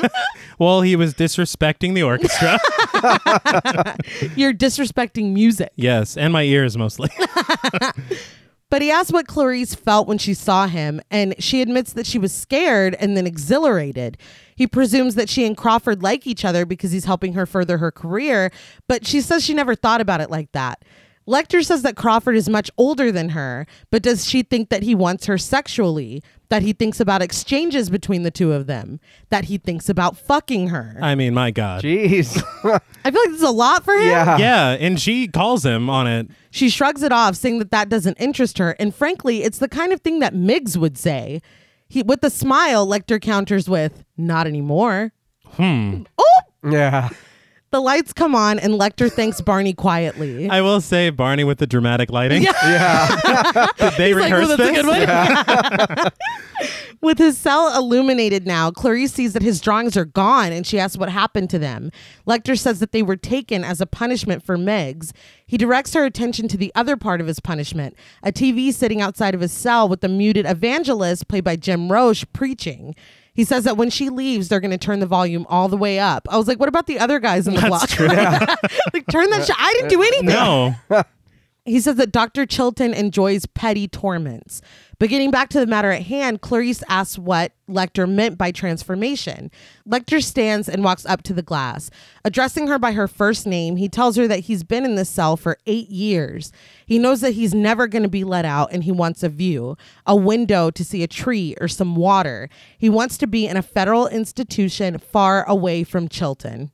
I don't blame him. No, dude. She asked what he meant by fledgling killer. Does this mean that this person killed again? Turned away from her, Lecter says that he's offering her a psychological profile on Buffalo Bill based on case evidence. He will help her catch them. Clarice gets to her feet and accuses him of knowing who it is. She asks him point blank, who decapitated his patient? He tells her that good things come to those who wait. He's waited, but how long can she get Crawford to wait? He says that Buffalo Bill is already searching for their next special lady. We cut to Memphis, Tennessee, where Catherine Martin, played by Brooke Smith, is minding her own business, driving her car at night. She sings along to Tom Petty's American Girl on the radio until she pulls into the parking lot of her apartment complex. I loved that she was her own backup as well. Oh, yeah. Oh, I mean, who doesn't sing like that? Yeah. No. That's how you do it. Me in my car. It's like, that's me? Yeah, dude. Make it last all night. Someone, though, watches from afar with night vision goggles, waiting for her to pull in. Her cat greets her from the upstairs window as she gets her groceries out of her back seat and makes her way to her apartment. I was like, the cat. Yeah, I know. That's the saddest part. Yeah. Really. Right. On her way, she passes Buffalo Bill, played by Ted Levine. With a cast on one arm, they struggle to lift a couch into the back of a van. After watching them drop the couch multiple times and ignoring her own hesitation, never do that. No. Catherine offers to help. They accept the help gladly, thanking her as she sets her grocery bag down and grabs the other end of the couch. Buffalo Bill maneuvers it in a way that has Catherine lifting her end into the truck from the inside. They push the couch in after Catherine and obstruct our view of her as they get into the back of the truck as well. They abruptly ask Catherine if she's a size 14, and when she asks for clarification, they attack her, hitting her until she stops screaming. The music swells as they close the doors of the van. With Catherine now passed out, they check the tag on her coat, muttering "good" when it confirms that she is a size 14. They cut off her shirt, revealing the skin of her back, repeating "good, good" as they touch it gently. There's a tattoo proclaiming the word "love" on the webbing of their hand, which is like, I don't know if that's accurate. They toss her shirt out next to the abandoned grocery bag still sitting in the street and quietly drive the van away. We get one last shot of Catherine's cat still waiting for her to come inside. Again, I hope that cat can call 911. Made me want to cry. Well, yeah. The cat saw her and they're just waiting. It's so sad. There might have been food that she was bringing home. I don't know. Yeah. I did want to make mention of the night vision goggles. Yes. Yeah. Because there's something that if you're not really paying attention, you might even forget. Yeah. And it's very important. But the other thing is, again, I was way too young to be watching this the first time. Oh, yeah. I was very confused. I was like, oh, okay, so they're the size 14 killer. And everybody, like, I didn't know what the fuck was going on What does any of this mean? No. And I do want to call out because, again, with a lot of horror films, a lot of times the person that gets the most, I don't want to say credit, but as far as inspiration, you got Psycho, Texas Chainsaw Massacre, it's Ed Gein. Yeah. But the arm. This is Ted Bundy's tactic. 100%. Oh, yeah. He would put on a fake cast and be like, can you help me put my surfboard on here? Nah. And then he'd just get them. I understand helping, but Catherine got in there far. What was upsetting too is she watched them and then was like, no, and then was like, do you need help? Like you saw her I'm just gonna mind my business and go inside. You know what I think happened? I do think that she saw the cast. Absolutely. Yeah. And then she's like, well, fuck, I can't let them. That's why Bundy did it, because it fucking worked. Yeah. Oh, man. You know, you could just buy a cast. Oh, yeah. Can you just buy a cast? I don't know. Absolutely. You can buy a sling. Oh, that's true. I mean, and that's really all you need. It's scary. That is all you need. It's honestly horrifying, and I swear it makes me feel bad because I'm like, okay, well then I'm not helping anyone at night. Yeah, if you ever. like wet some newspaper and make it into a mold, it's hard, and you can make it into a cast. Why are you so frightened? He's like, I've done it countless times. Trust me, it's super easy. Are you the size 14 killer? And also, it's annoying because size 14 is like, oh, the big fat girl or whatever. Like, that is really fucking annoying because I think a size 14 is like an extremely, I'd say, average size. Right. Especially it's honestly in America. irritating. It's like, this is a completely, I don't like using the word normal, but this is just an average sized human. And they're like, oh, the fat girl. Like, not right this second, but it comes up later. Yeah, and I didn't like that. Yeah, that was harsh. Can with you? I don't like it. Excuse. One thing I will say is that they told Brooke Smith after she was cast that to get the role, she would have to gain 25 pounds. You got to be a big fat girl. You got to wear a big ass size 14. It's like, I know it's the 90s and like it like was heroin chic. Right. You know what I mean? But I'm like, size 14. Good God. Like, Jesus, that's ridiculous. I wanted to say, because we're going to get into something a little bit later, I like to think in ways that society has evolved past. Yes. Old ways of thinking and old like standards and shit. So, I mean, this is just another... You ain't seen nothing. No, because holy shit. In the next scene, Clarice is back to training, this time boxing when she's called outside, stopping the training for everyone. I'm like, can I do anything? Doesn't this look weird to everybody else? Yes. Oh, Clarice. Yeah. It's like, oh my God. And that it's like a teacher's pet situation. Yeah. Yes. You're calling me out for everybody's going to fucking hate me. Absolutely. Because I'm getting to do all these field trips. Ardelia gives her a confused look as she follows the boxing instructor, played by James B. Howard, outside. Outside, he tells her to pack her things because she's going with Crawford to investigate a girl's body that was found in West Virginia. Unbelievable. The body has been in the water for about a week, and they're presuming that it's connected to Buffalo Bill. In Clay County, West Virginia, Clarice flies over the murky waters where the body was found. Next to her, Crawford says that Buffalo Bill keeps their victims alive for 3 days and they can't figure out why. There's no evidence of abuse prior to them killing the women. Clarice flips through the pictures of mutilation, all of which were performed post-mortem. Crawford says that after 3 days, Buffalo Bill shoots them, skins them, then dumps them in the river, and the water washes away all of the trace evidence. In the photos, you see like back skin missing. Yes. Buffalo Bill got was very excited about Catherine's back skin. Mm-hmm. How much back skin do you need? Yeah. A lot. Because goddamn, there's not enough back skin? Yeah. They've killed at least 5. So, I mean, I don't know. JP, how much back skin did you need? Don't answer that.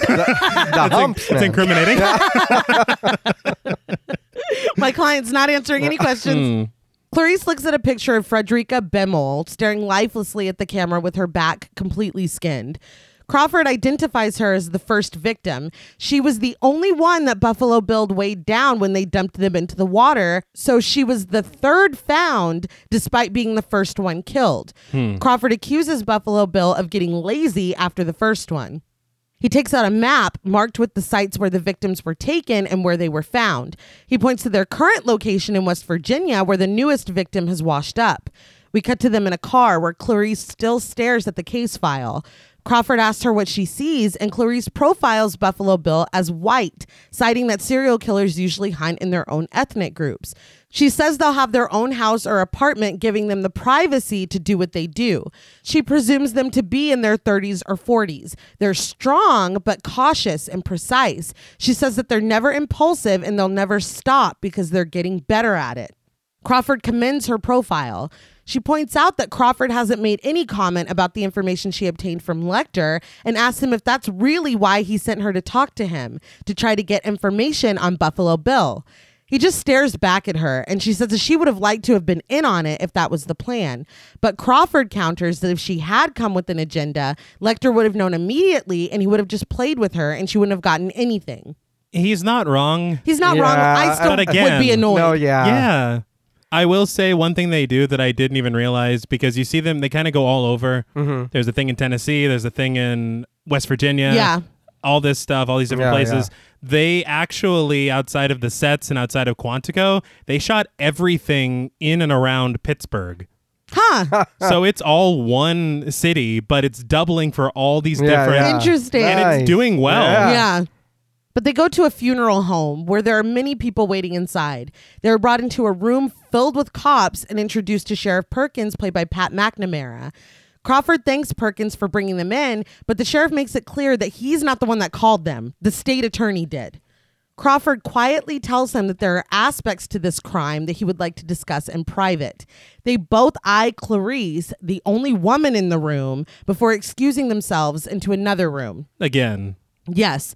Every remaining cop in the room stares at Clarice. So she peeks into the next room filled with mourners and Lamar, played by Tracy Walter, playing the piano. I always think of Drowning Mona. Yes. Whenever I see him. I love that movie. There's like so many fucking places to think of this dude. Yeah. Because I was thinking, I didn't even know this because he played an uncredited role in fucking Serpico.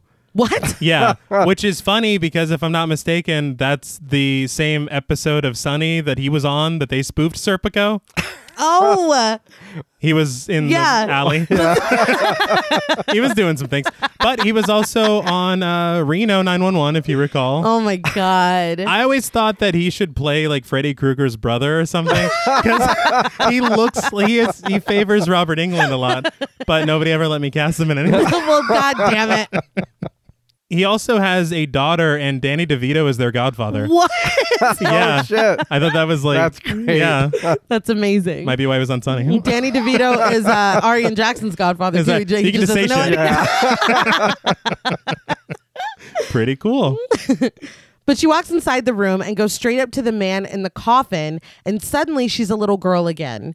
Her father is in the coffin, and she approaches and sadly kisses his cheek. She's brought back to reality when Crawford and Perkins come back into the room, and they invite her into the room that they just came out of. So it's like, we talked business, now the little girl can come in. Like, that's what it... Yeah. It's so annoying. It is. I do want to say that they said on commentary the casting of the little girl that plays young Clarice. Yeah. Mm-hmm. They said they didn't want her to look like Jodie Foster because she doesn't. Yeah. They said, but she suggests Jodie Foster's character. They said she is young Clarice. Yeah. And I was like, well, I guess it's kind of. It's just an interesting way to cast someone, but okay. But back in the room where it happens, Hamilton, Crawford, I don't know anything about that. Crawford tries to connect a 6-way call to different offices as other cops pass around cups of coffee. Clarice gets everyone's attention, thanking them for bringing the victim as far as they have, even saying that her family would appreciate them, but she asks that they leave now and let them handle the rest of it. The men just stare at her blankly. She insists again that they leave, and then they finally do. You find it weird that Crawford's like being all whatever, but then he leaves it to her to clear the room? Yeah. It's very annoying. Yeah. Like, either I'm the little girl and the boys need to go talk about this while I wait outside, or I'm conducting this investigation. Like, you can't have it both ways because... And she brings it up later. You doing that undermines me to everyone. It's like, and how do you not realize that? I think he doesn't care, or he's not sensitive to it. Do I hate Crawford now? Crawford's not Chilton. I fucking hate Chilton, but Crawford's he's not great. He's got some flaws. They added Chilton to make us like Crawford more. There you go. Okay, I'll take there that. You go. And I was gonna wait until then, but I'm glad you said that because I was glad that they added that in the movie. Yes, that she said something because it's like. Say something to him. Yes. Because he might be your boss, but you are doing something together. Yeah. So that's still your partner. Stop dragging me out of my training. Yeah. If you're not going to respect me. Like you said, either we're equals or let me go back to doing what the fuck I was doing. Yeah. And who's the only one making progress on this case? Literally. She is. Yeah. So let some goddamn respect. Yes. But with the room cleared and only Clarice, Crawford, Lamar, Agent Ray Terry, played by Chuck Aber, and Dr. Aiken, played by Kenneth Utt, remaining, Crawford takes out a small container of menthol and smears it thick under his nostrils. Kenneth Utt is the producer of the film. Ah, that's great. They did a lot of like strange casting where it's just people they knew that's cool. or had around. Yeah. There's one cameo that is like, what is this? Yeah. But we'll get to that later. Yeah, I know exactly what you're talking about. But he tosses the menthol to Agent Terry, who does the same, putting it under his nose, and he gives it to Clarice, who takes it and turns her back to the group. Lamar unzips the body bag and flings it open, causing the group to collectively wince. Crawford calls Clarice's name, causing her to turn and reveal that she's also spread the menthol under her nose. I always remembered this wrong. You were saying that? Yeah. We were talking about the film last week and you said that. I thought her turning away was so that she could pretend that she was putting it on. Yeah. And she's like, no, I'm going to see what this fucking smells like. Yeah. But no, she's got it. Yeah, no. It's fine. So I don't know what I was thinking. She reports the markings on the body, speaking into a tape recorder. She mentions a star-shaped entrance wound with a muzzle stamp on the body's sternum. When Dr. Aiken says the term wrongful death, she repeats it into the recorder. Dr. Aiken says that Clarice is going to need to go to the state pathologist before excusing himself to get back into the service because there's a literal funeral happening in the next room. Yes, dude. They snap photos of the body as Crawford prompts Clarice to tell him what she sees. Clarice assumes that the victim isn't local, referring to the 3 piercings in her ears and her glitter nail polish. It's so funny that this town is a place where nail polish is like, oh, you're not from around here, are you? It's just funny. But I wonder, it feels like something that Clarice... Well, she's from West Virginia. Yeah. Like, they don't know. Yeah. They would have never even come to this conclusion. True. Yeah. We get a close-up on the victim's bloated hands as Clarice reports 2 broken-off fingernails and dirt or grit under the rest of them. She assumes that the victim tried to claw away from something. Agent Terry gets photos of her teeth as Lamar holds the victim's mouth open. Clarice looks at the photos and immediately says that there's something in the victim's throat. Lamar says that when bodies come out of the water, there's usually leaves or something in the throat, but Agent Terry goes in anyway. Taking a pair of tweezers, he explores the victim's mouth. After a moment, he finally pulls out something that Lamar identifies as a bug cocoon. Now, this was partially made out of Tootsie Roll. Very good. Aliens, I knew it. Right. Yeah. I really appreciated the, I guess, amount of restraint with showing this body that they had. Yes, yeah. Because they really just showed just enough. Oh, yeah. Because and it's so effective because when you do see it, it's disturbing because it's not gratuitous. No. But Lamar says that there's no way that that naturally got stuck in her throat. Clarice takes that to mean that someone shoved it in there. They bottle the cocoon, preserving it in solution.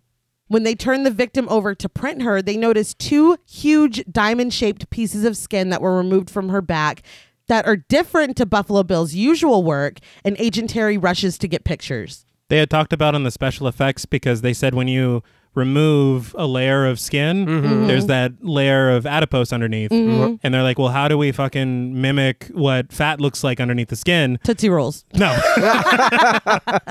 They used pastini and KY jelly. Well, so they just boiled up some pasta. Yeah. There's a lot of films where KY jelly comes in clutch, honestly. Yeah. And they use a lot of condoms a lot of the time, too. Yeah. Tom Savini is like, throw a condom in. But in the car after the autopsy, Crawford tells Clarice that he noticed how much him telling the sheriff that he couldn't talk in front of her bothered her, but it was just to get the sheriff out of the room. Clarice says she understands this, but like we said earlier, stuff like that matters because the cops look to him to know how to act. Crawford seems to be receptive and then just leans back in his seat to take a nap as Clarice continues to report her findings into the tape recorder. Did that bother anybody else? I'm working my fucking ass off. Well, what did you say? Noted. It's like, oh, all right. He's like, He's like, She's blowing a leaf up and down. It's like, are you fucking kidding me? Why is everyone so unprofessional? But Clarice reports ligature marks on the victim's wrists, but not her ankles, and indications that the skinning took place post-mortem while Crawford dozes on it. Yeah. In the next scene, Clarice walks past an impressive dinosaur exhibit at a museum into a room where Roden, played by Dan Butler, and Pilcher, played by Paul Lazar, sit and play chess with bugs as the pieces. That's not going to stay there, man. It's not. But after a greeting, she hands over the cocoon. Pilcher immediately asks if it's connected to Buffalo Bill, but Clarice won't give out any more information. I gotta be honest, man. If you were asked, like in your like level of expertise in whatever field, to help in a murder investigation, I'd be as excited as they are. Well, yeah, Roden. Oh, yeah. That's fucking cool. Roden says that they already heard about the case on the radio, and they're thrilled to be holding a real clue to the case. I would be too. Yeah. Hunt a killer. Yes. Call us. Yes. They crowd around Roden as he uses a scalpel to make small incisions in the cocoon, causing an amber-colored substance to ooze out of it. Pilcher takes this chance to shoot his shot, asking Clarice if she ever goes out for cheeseburgers and beer. When she point blank asks him if he's hitting on her, he's like, yes. I appreciated his honesty. I did too. And this came across, I feel like, I don't know if it's like a power dynamic situation, but Chilton was extremely slimy and just disgusting to me. But this, I was like, oh man, like he tried. Yeah, and even Clarice seemed playful. Yeah. Yes, I think that's the difference. You know.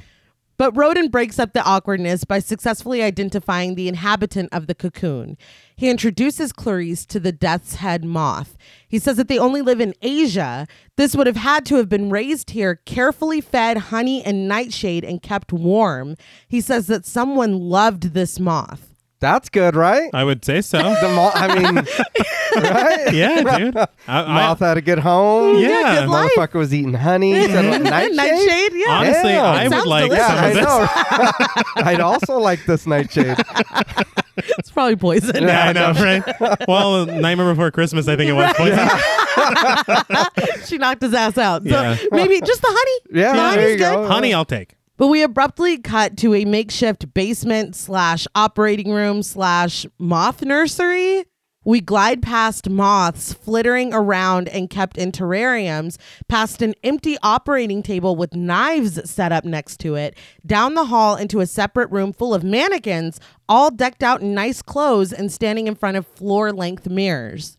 So I love this Steadicam shot. Yes. All the way through, gliding through. I did want to talk about the moths very quickly. Ray Mendez was the moth man, I guess you could say. Moth man. Did he have a donk on him too? Well, he had to. He was sitting down for the interview.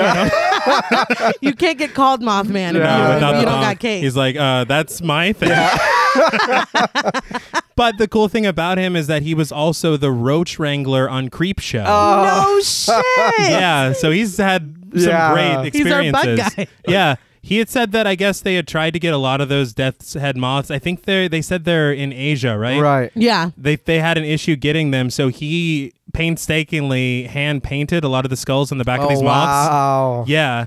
And they're all like attached to like little strings, and so he was able to control where they fly, how they land in the shots, everything. Like, and the thing that I'd said about the Creepshow episode, which was episode 1, if you can believe that. They had said I cannot. They take animal safety very seriously on film sets, and that includes cockroaches, moths. That's crazy. So he told them, like, from time to time, he's like, hey, and this sounds funny, but it's legitimate. He's like, hey, we need to take a break from filming. The moth needs rest.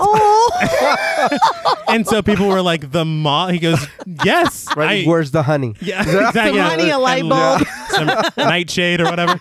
But so they would take breaks to allow the moth to rest. Then he would fly around a little bit more. It was very interesting to see, and I don't know how you get this gig. How do you know? How do you know when the moth is tired? He wiped sweat. Okay, cut. Yeah, the moth. He's fanning himself with his wings. Give him a break. But we hear Catherine screaming to be let out as Buffalo Bill sits in a chair using a sewing machine. Catherine continues to scream, but they ignore her, humming along to the music that they're listening to. A small white dog, Precious, played by a dog named Darla, barks as she runs past, and we follow her down another hall where she looks down the edge of a well. I just want to say something very quickly about Darla. Okay. Sadly, she passed away the year after this film came out. That's sad. But she was 17 years old. Holy shit. Yeah. So I guess 16 when this came out. But she was also in Batman Returns, The Burbs, and John Paul Pee-wee's Big Adventure. Hey, there you go. So Darla's a little badass. I just wanted to shout her out for a second. Get this dog on the Walk of Fame. Right? Get a little paw print. But Catherine's voice gets louder as we approach, but we abruptly cut away from the gloominess of the basement back to Quantico in the middle of the day. In the building, Clarice and Ardelia walk into an area with the TV. The TV anchorman, played by Abba Babatunde, is reporting on Catherine Martin's disappearance. She's the daughter of a senator and is presumed to have been taken by Buffalo Bill. They show her picture on the screen, and of course, I mean, it's Tom Pettigrew. It's Catherine. Her shirt has been found sliced up the back, which has been a calling card of Buffalo Bill's. The reporter continues that Catherine is the only daughter of a Republican junior senator from Tennessee, and although her kidnapping hasn't been found to be politically motivated, it is causing a stir in the government. The president is even quoted as being, quote, intensely concerned. Well, it is intensely concerning. Sending thoughts and prayers. Oh, well, I mean, Senator, that's what y'all give us. That's all they can do. But more cadets gather in front of the TV, causing Clarice and Ardelia to push their way to the front. Catherine's mother, Senator Ruth Martin, played by Diane Baker, pleads to Buffalo Bill, telling them how gentle and kind Catherine is. She says that the person holding her is in charge and that they must feel love and compassion toward her. They can show the world that they can be merciful and treat her daughter better than the world has treated them. As she speaks, a slideshow of Catherine as a child and a baby scrolls. Clarice stares at the screen as Senator Martin continues to plead, reminding the kidnapper that her daughter's name is Catherine. Ardelia remarks that that's a smart tactic, repeating Catherine's name, and Clarice co-signs that if she can get Buffalo Bill to see Catherine as a person and not an object, it will be harder for them to do what they do. There's also language used by Buffalo Bill later that plays into that a lot. Yeah. Just the way of object versus person. Yeah. And it's like, honestly, that is a very good tactic. Yeah. They say, like, honestly, with, I think, anybody that's kidnapped or held captive or whatever, if you just keep reminding them of your humanity, it kind of sets something off in them. Yeah. I mean, depending on the person. Yeah, that's true. But yeah. We cut to Chilton at the asylum, angrily following Clarice into the cell block. He's mad that she's conducting her third interview with Lecter and not sharing the results with him. He's mad she wouldn't go out with him. Yeah, that's what's really going on. Yeah. Let's be clear. Fettuccine. Yeah. She assures him that this is just a routine follow-up on the Benjamin Raspail case, but Chilton insists that he has rights to his own patient. When he blocks her way, she gives him the number to the U.S. attorney and insists that he let her do her job. Yes, bitch. And she pushes past him. I'm like, she's fucking working on behalf of the FBI. Yeah. If this was Crawford walking in here, you would not be fucking hassling him like this. Well, Crawford went on a date with him. Right. Crawford knows how to play the game. Yeah. Outside of his cell, Clarice tells Lecter that if his profile on Buffalo Bill can save Catherine, Senator Martin has promised him a transfer to a VA hospital in New York.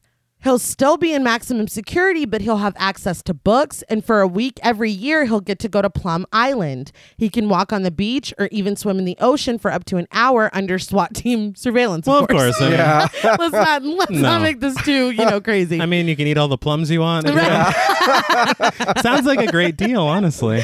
He stares at her as she puts Buffalo Bill's case file and Senator Martin's offer into his meal tray. She tells him that the offer is final, and if Catherine dies, he doesn't get anything.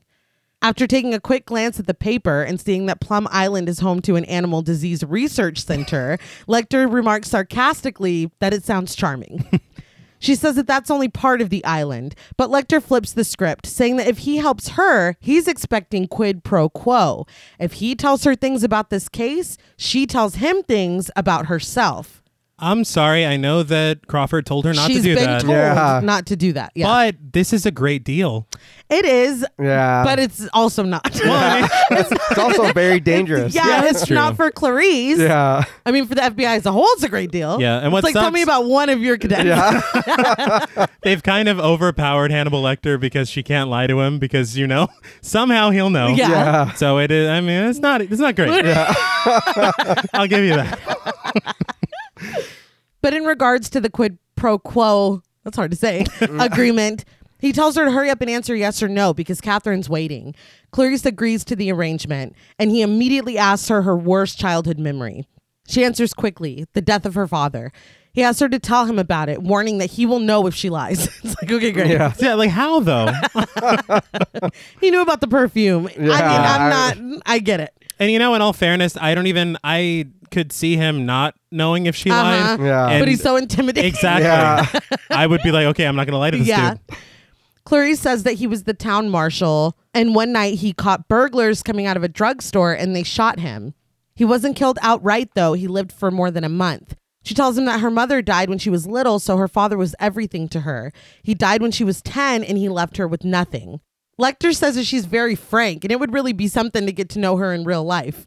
Clarice reminds him of their quid pro quo agreement, and Lecter asks if the West Virginia victim was a larger girl. Clarice says that yes, all of the victims were. She tells him that something was shoved into her throat, and struck with inspiration, Lecter asks if it was a butterfly. Okay, I gotta be honest here for a second. There is no way for him to guess. Yeah. It could have been anything. Yeah. I think they've kind of... Hannibal Lecter is a little OP. Like, there's no fucking way he would know that. But I thought that too, but I was like, oh, well, all right. Yeah, that's the thing is I shrug it off. Well, because he's Hannibal Lecter. Yeah, I was like, that's really on the nose, dude. Yeah. Well, in the way he says it, it's like he's been ruminating on it for a while. I'm like, how? Yeah. But Clarice says that it was a moth, just like the one that was found in Benjamin Raspail's head an hour ago. She asks him why Buffalo Bill does that, and Lecter says that the moth symbolizes change. Buffalo Bill wants to change too. Clarice, using outdated terminology, assumes this to mean a desire for Buffalo Bill to change genders. But Lecter changes the subject abruptly, asking her what happened after she was orphaned. After a moment of hesitation, she says that she went to live with her mother's cousin on a ranch in Montana. They raised sheep and horses, and she lived there for 2 months before she ran away. Is this whenever, because he's asking for more of her life story, Mm-hmm. he's like, and don't just stare down at your second-rate shoes. I'm like, what the fuck? You're knocking her outfit twice? I'm like, are you Joan Rivers in 3 at the meetings? fucking fashion police? I was like, this is crazy. Yeah. I already forgave you for knowing about the butterfly, but this is beyond the pale. Good Lord. Lecter asks her why she ran away, presuming that there was sexual abuse at the hands of the husband she was living with. I think he's trying to rattle her. Yeah. But she says no and reminds him quid pro quo. He tells her the names of 3 centers that perform gender-affirming surgery. He presumes that Buffalo Bill would have applied and been rejected by one or all of them, and Clarice asks why they would reject them. We cut to Chilton listening in on their conversation in his office. Lecter explains that it's because Buffalo Bill is not transgender. They were abused as a child, and their hatred of their own identity has made them want to change their sex. But their pathology is deep and dark. They weren't born a violent criminal. They were made one. Now, if we can sidebar. Yes. Now, before we sidebar, I just want to call out that I really love the window shot where he's the reflection and looking at her and they're having that discussion. Oh, yeah. Amazing shot, amazing cinematography. How did Chilton bug them? I don't know. Maybe he put something in her bag. I don't know. Fuck that guy. I know. I hate him so much. He put something in her second-rate shoes. Yeah. But this line is horrible. Incredibly problematic. And I think it never really hit me until watching it this time. Yeah. But I was like, hold on. Like, I rewound it because I was like, yeah, I didn't remember this aspect of it. No. I think the thing that gets me the most is that from both research and conversations with friends of mine, identity and gender, the importance is self-identification. Exactly. Mm-hmm. So if Buffalo Bill is saying that they're trans, they're trans. Exactly. It's not a matter of Hannibal Lecter being like, well, no, not really. You have no say in that. And it's not only Lecter, it's Crawford at some point. Like, everybody's like, oh, no, they're just deeply disturbed. Not only is that incredibly problematic and damaging to really the entire transgender community, because I feel that's a way to write people off who are only wanting to affirm physically who they are inside. Right. Mm-hmm. So the fact, again, I'll just say represent, and this, it's almost kind of hard, I think, to really put into words what I'm trying to say, but representation is important. And I feel that it's important to show that every type of human being, regardless of race, gender identity, sexual orientation, they have the capacity to be good and to be bad. We've covered films where there's been a woman killer and I'm like, hell yeah, yes, make the woman a killer. Like, it's exciting for me. Yeah. But the problem is when the representation of you or of any group of people is only the villain, is only the unhinged person. The black person's only the token character that dies in the first act. Do you know what I mean? Yeah. Like, and that's the issue, because there's no problem with somebody being cast as a villain or being written as a villain. To me, that's exciting. I want everybody to get every kind of treatment. I want everybody to be the hero. I want everybody to be the villain. I want everybody to be everything in between. Yeah. But the issue is, especially at this time, the only portrayal that we get of transgender people is this unhinged person. Right. And that it's just incredibly damaging, because it leads a lot of people who don't have a broad understanding of different groups of people to meet someone that they've only seen portrayed in this way and be like, oh, it's blank, or they're blank just like this character I watch. You know what I mean? Yeah. It's problematic, not only for the reason of representation, but because that's just a damaging sentiment. Buffalo Bill can identify as another gender, and they can also be a serial killer. Those two things can happen at the same time. Yeah. Well, you heard what Clarice said is problematic. Oh, that they're usually passive? Yeah. You can't say that about any group of humans. Human beings. No, every type of human has the capacity to be both. Be anything. Yeah. So, I mean, I feel like, and that's why I've chosen in the script, and y'all have to refer to Buffalo Bill and gender neutral pronouns, because I don't think that the way it's written in the movie is meant to be as damaging as it is, if that makes sense. I think that they're simply coming at it from a place of ignorance. Right. Yes. Yeah. That's what I'm saying. I don't think it's on purpose. I don't think that they set out, and even Jonathan Demme and Ted Levine, who plays Buffalo Bill, have said no, that they didn't, like, that wasn't the intention of the character. But I mean, I feel like, to me, when I was watching this as a kid, or when I was watching this when I was younger, this is an Ed Gein situation. Absolutely. And to me, I think Ed Gein was trying to become his mother. Yeah. And so when you talk about, oh, Buffalo Bill was made this way and a deep, dark past, tell me that past. Make him trying to be his mom. Don't be like, oh, they think they're trans, but they're not. What? I think you would come up with more of a Norman Bates situation. Yes. Which, in all fairness, I mean, when you think about it, there's a lot of people in the audience that could see this and still get the wrong idea and negative connotation of what is depicted. Right. I do think that when you look at it as an Ed Gein stand-in, I don't even think that this exploration of gender or discussion of it was even necessary. That's my point. Because you can literally just have it be that it's like Ed Gein. Yeah, I feel like if we... It's when you pepper in this unnecessarily, and we talked about it briefly with Insidious Chapter 2. Yeah. It's unnecessary, and if you're going to do it, take the time to do it in a way that is respectful and at least makes sense. Yes. Like for a film, we were talking about it earlier today. It's so precise. It's so clean. It's brilliant, as we've talked about.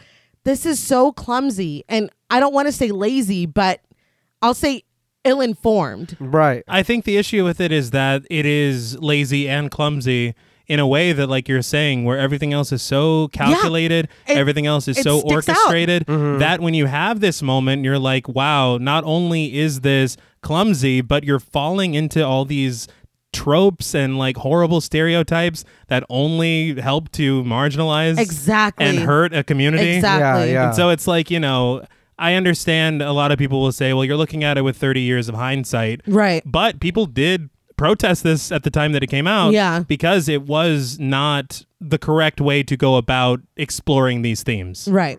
And I mean, I think canonically Buffalo Bill is supposed to be male. Right. And so I just didn't feel comfortable using those pronouns. No, that makes sense. So if anybody's like, why the fuck is she talking like that? And that's why. Yeah. Yes.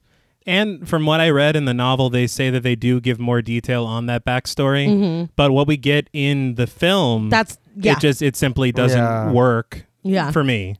It sucks.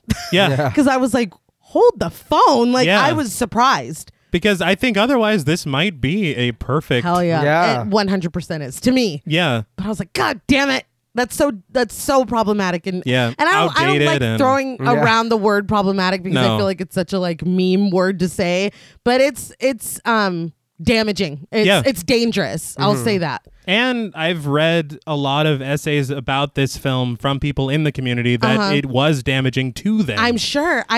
So it's like, it really sucks. Yeah. And it hurts. Yeah. And it hurts the film. Yeah. But not to, Yeah. Sidebar over. We go back to Buffalo Bill's house where they look down at Catherine in the well as they hold Darla. They say the iconic line, it puts the lotion on its skin or else it gets the hose again. Catherine only pleads, staring up at them, that whatever they want, her family will pay it in cash. When this does nothing, Catherine puts on the lotion, but tells them that her mother is very important. Buffalo Bill extends a basket down to her, telling her to put the lotion in the basket. But again, it puts the lotion in the basket, instructing her as though she's not a person, She's really like a coat hanger right now. Yeah. She's holding skin. No, literally. And also I do want to point out that I did not get this when I was a kid with the lotion bit, but the implications of, no, you need to preserve that. Yeah. Because it needs to be perfect and proper. No, and we're about self-care in this house. I guess, you got to take care of that stuff. Are you drinking your 8 glasses? No. But Catherine sobs and pleads, and Buffalo Bill seems affected by this, struggling to keep their voice composed as they ask her to do it again. Catherine sobs that she wants to see her mommy, and choking back tears, Buffalo Bill screams at her to put the fucking lotion in the basket. We hear Precious begin to bark as Catherine does as she's told.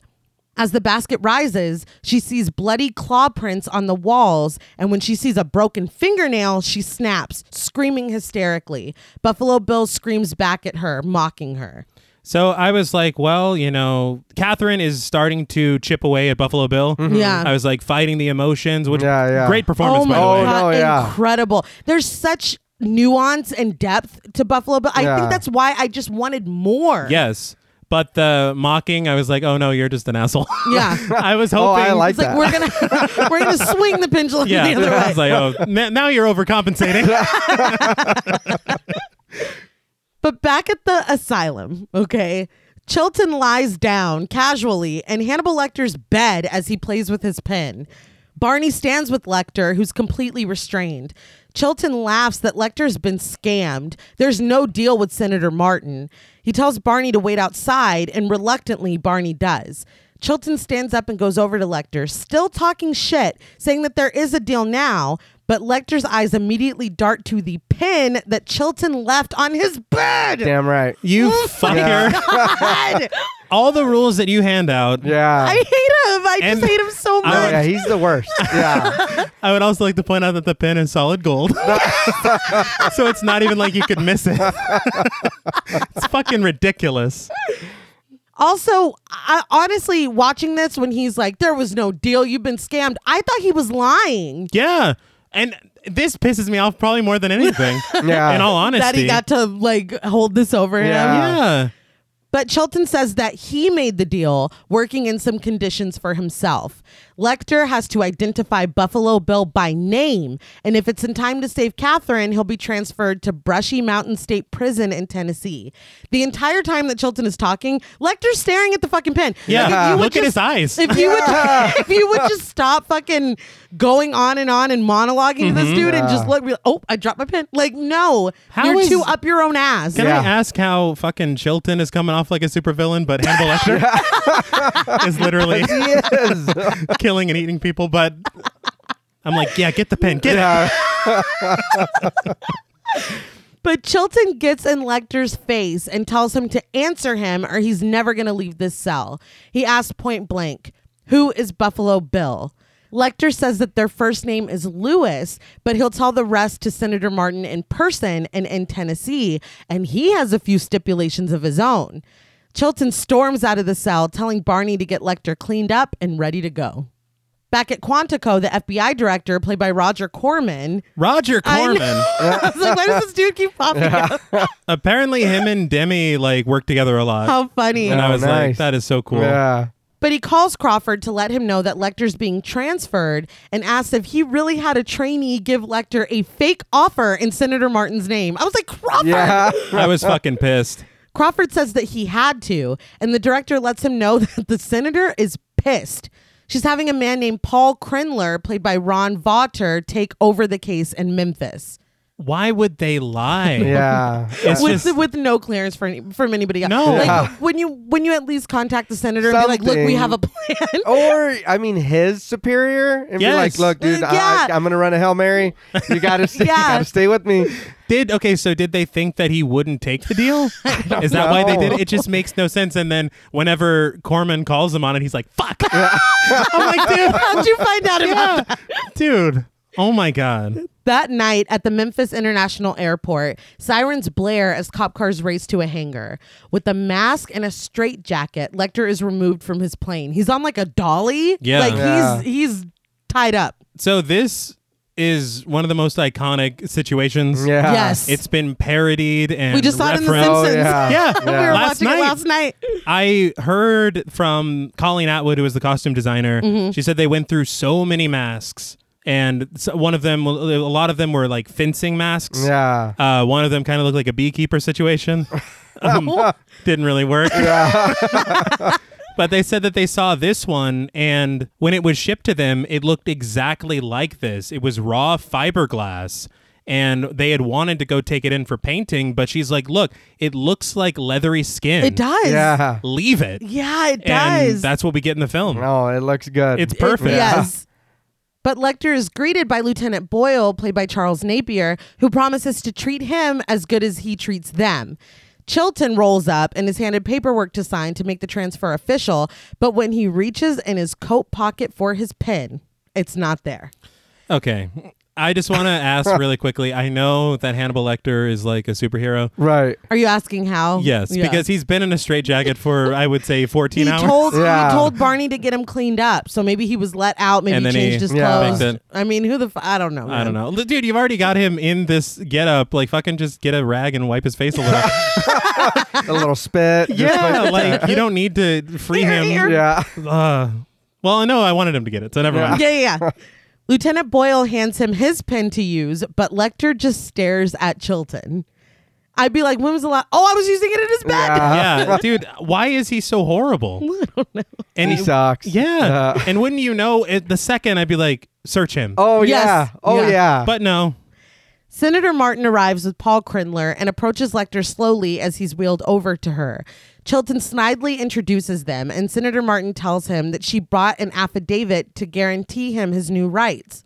She invites him to read it before they all sign it, but Lecter says that he's not going to be petty and waste time because Clarice Starling and Jack Crawford have wasted too much of Catherine's time already. And he hopes that they haven't doomed her. I mean... He's like, right the fuck under the bus. Giving their first and last.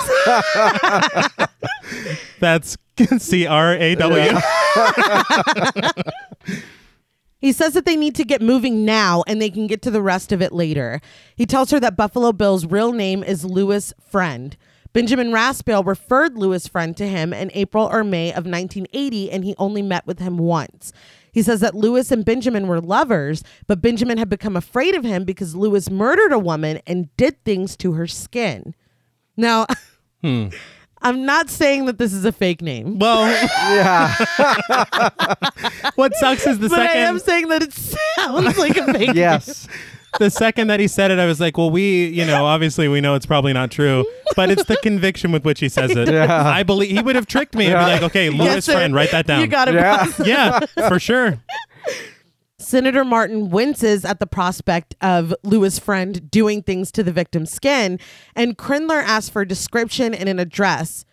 Abruptly, Lecter asks the senator if she breastfed Catherine. Krindler's like, no. That's not what we're here for.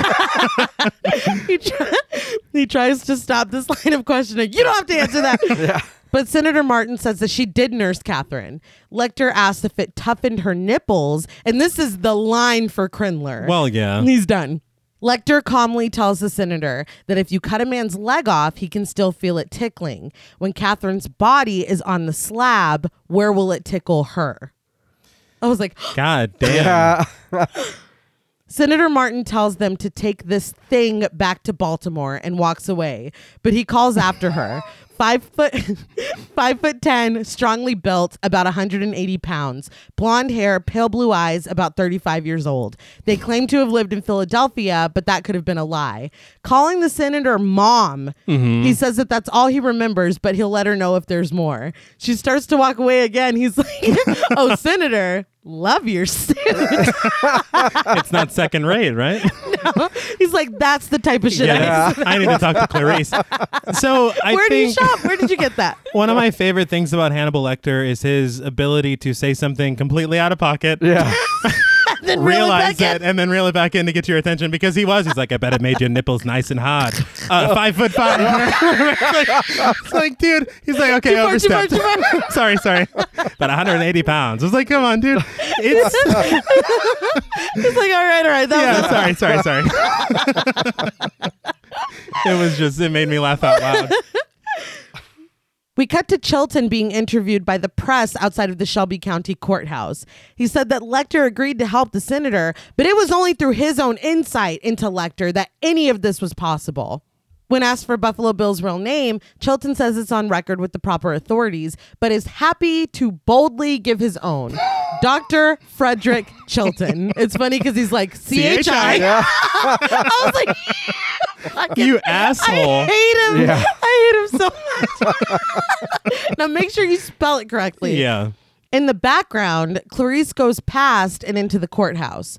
The sergeant at the desk asks if Clarice is with Chilton's group because access is strictly limited to Lecter. They've been receiving death threats. After a moment, he tells Clarice to sign in and check her weapon. Krindler walks by, surrounded by press, and Clarice lowers her face until he's gone. She checks her weapon and logs in. I'd be like, why were you hiding from him? Because she clearly was. Nobody's observant of this, man.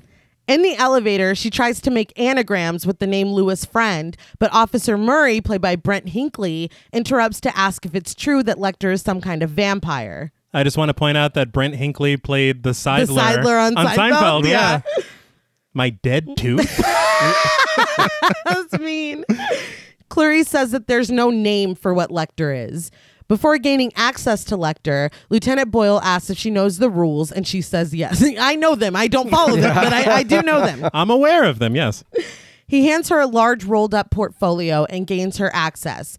Lecter is being kept in a cage in the middle of the room. When she approaches, the officer guarding him walks away. With his back to her, reading a book, he greets her. "Good evening, Clarice." She sets the portfolio next to his cell, telling him that she thought he'd like to have his drawings back to hold him over until he gets his view. You don't deserve drawings. No. The way you just showed your ass out there. Yeah. But whatever.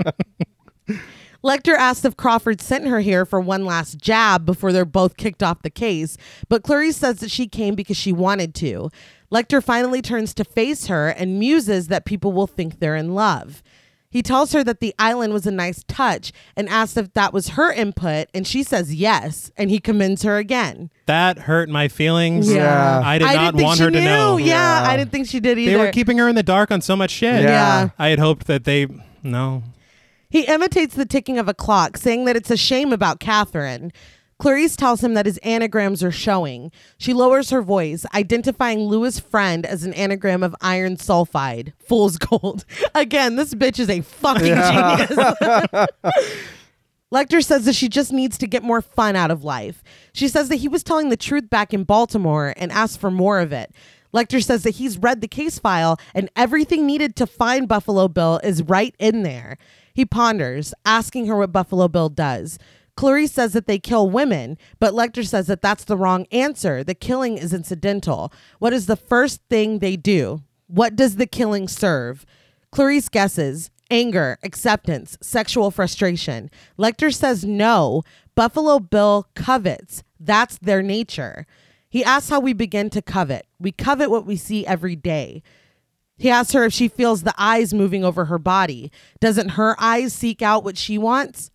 She asks him how to do it, and he tells her that without any more vacations to sell him, she needs to tell him why she left that ranch. She insists that there's no time for this, but he says that they don't see time the same way, and he wants to hear now. He's like, bitch, I got nothing but time. I do want to say, like you had said earlier about the tight shots on the faces. Yes. His stare, because he's staring directly down Lynn's. Yeah. It is frightening. Yes. It is powerful. It's like he's looking right into your soul. Yeah. So you can only imagine what Clarice feels. Yeah. And I love the shot composition of shooting both of them to where you both see the bars around them. Yeah. Almost like they're both kind of in their own way caged. They are. Yeah. It's very just brilliant. I can't stop saying brilliant. I mean, it is. But he recaps her life story that she's given him. She says that one morning she just ran away, but he wants to know what set her off. When did she go? She says that it was still dark. It was early. He asks what woke her. A dream? She finally admits that she heard a strange noise, screaming.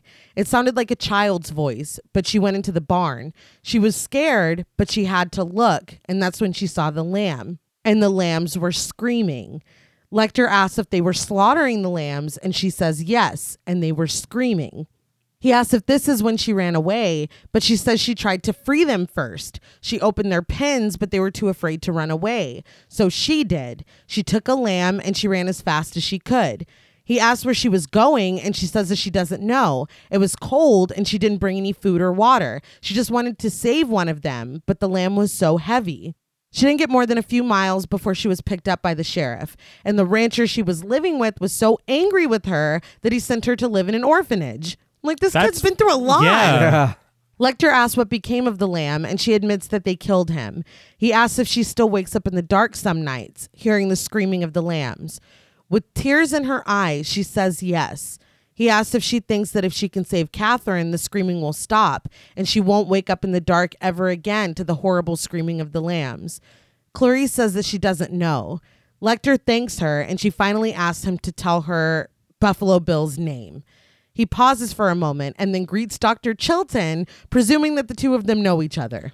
So before Chilton's ass is in here, I just want to say that this scene right here for me, this is Jodie Foster winning the Oscar. Absolutely. Yeah. There is so much here, so much depth of character. Yeah. The emotions, the urgency, the honesty. Yeah. Just brilliant work. Yeah. And then him egging her on to tell more. Yep. It's just, and that's where he won it. That's where we both won. Yeah. It's he perfect. got off at the end there. Well, you see that? So he got off just right then there. He's like, thank you. God. But Clarice freezes as Dr. Chilton leads Lieutenant Boyle and 2 other officers over to her and demands that she leave. One of the other officers is played by George Romero. Yes. Yeah. What the fuck? And I don't think he has one line. No. He's just there being George Romero. Lieutenant Boyle takes Clarice by the arm, apologizing that he has orders to put her on a plane. Clarice, being led away, reminds Lecter that it's his turn, and he muses over her bravery. He asks her to let him know when the lamb stops screaming. She asks him to tell her Buffalo Bill's name, but Lecter holds up her case file. She pulls free from the officers and runs over to take it from him. When she does, Lecter caresses her finger with his own. Clarice is finally pulled away and led out of the room. Thought that was a little interesting. Yeah. Very interesting. But he's been flirtatious in his own way. I mean, how much contact does he get? Oh, none. And he knows that just doing that, how long would you think about that? Yeah. I would probably think about that forever. Mm-hmm. The 2 seconds that this the Hannibal monster, touched you. yes. Oh my God. Oh my God. But after getting a shot of a plane taking off, we see Clarice walking through the Baltimore airport. Back at the courthouse, we pan over a drawing of Clarice cradling a lamb. I was like, you did that fucking, Dude, that was very fast. There's an old quote that is attributed to Kurt Cobain where he says, "Thank you for the tragedy. I need it for my art." I was like, that's Hannibal. The whole time she's talking, this is going to look like, oh my great. God. He's like, I'm going to get the fur on that lamb. Yeah. Fur? Lamb? Wool. I'm going to get the wool on that lamb just right. It's like, I know this is not correct. But Lecter is sitting behind a curtain in his cell with his eyes closed. Lieutenant Boyle and Sergeant Pembry, played by Alex Coleman, deliver his meal. I'm sorry, this is so fucking funny to me. But he asks that they wait a moment. Pembry remarks that Lecter demanded a second dinner of lamb chops. Extra rare. Okay. I'm going to be honest right now. You didn't have to do that. Yeah. It's bad enough that they're saying that. And then he's like, son of a bitch, demanded a second dinner. He's already had dinner. Yeah. But why are you doing this? Well, that's what I'm saying. Y'all didn't have to. I guess it was in his demands. Is it because they think that he helped the senator? But they didn't even sign anything. And nobody's caught Buffalo Bill or saved Catherine yet. Obviously, he's still here, so they're buying whatever the fuck he's saying. Who cooked it? Like, there's a lot of questions. I will say, because what happens next is one of the most amazing parts of the film. Absolutely. But the catalyst to why it happens. I laughed. It's a bit oh my silly. God. I laughed so hard because you're right. The son of a bitch. I'm like, y'all didn't have to do that. I could like, not. Well, we got to do what he says. No, you don't. And he's just getting hungry during Clarice's story. Yeah. He's like, who was that for? Actually, I'd like a second dinner tonight. But the officers arm themselves with mace and batons, but behind the curtain, Lecter conjures up a piece of metal from his mouth from that goddamn pen. I love the shot of it in his hand. Yeah. Yes. It's like, we see it. Yeah. He stands and greets them, and they tell him to sit down on the ground. He does. And that's when we see the small piece of metal stabbed in between his fingers. He sits with his back to the bar so he can be cuffed, saying, "Ready when you are, Sergeant Pembry." Sergeant Pembry cuffs him, but he just immediately uses the little piece of metal to start picking the lock. Nobody's closely for the reputation that he has. They're just like, nah, I mean, cook him a second dinner, give him his art, let him draw it. Like, they're just letting him do whatever the fuck he wants. I think my thing was at least let them get inside the cell before you start picking the lock. Yeah. One of them is right there, dude. Again, he is OP. Yeah. He just does whatever the fuck he wants. But Lieutenant Boyle brings his food inside the cell, and Lecter asks him to mind the drawings just before he sets the plate on the drawing of Clarice. He sets the plate on the floor instead and carefully rolls up the drawing. They're like, but he did say, we'll treat you how you treat us. And he's been polite. Except for the old demanding. Second dinner.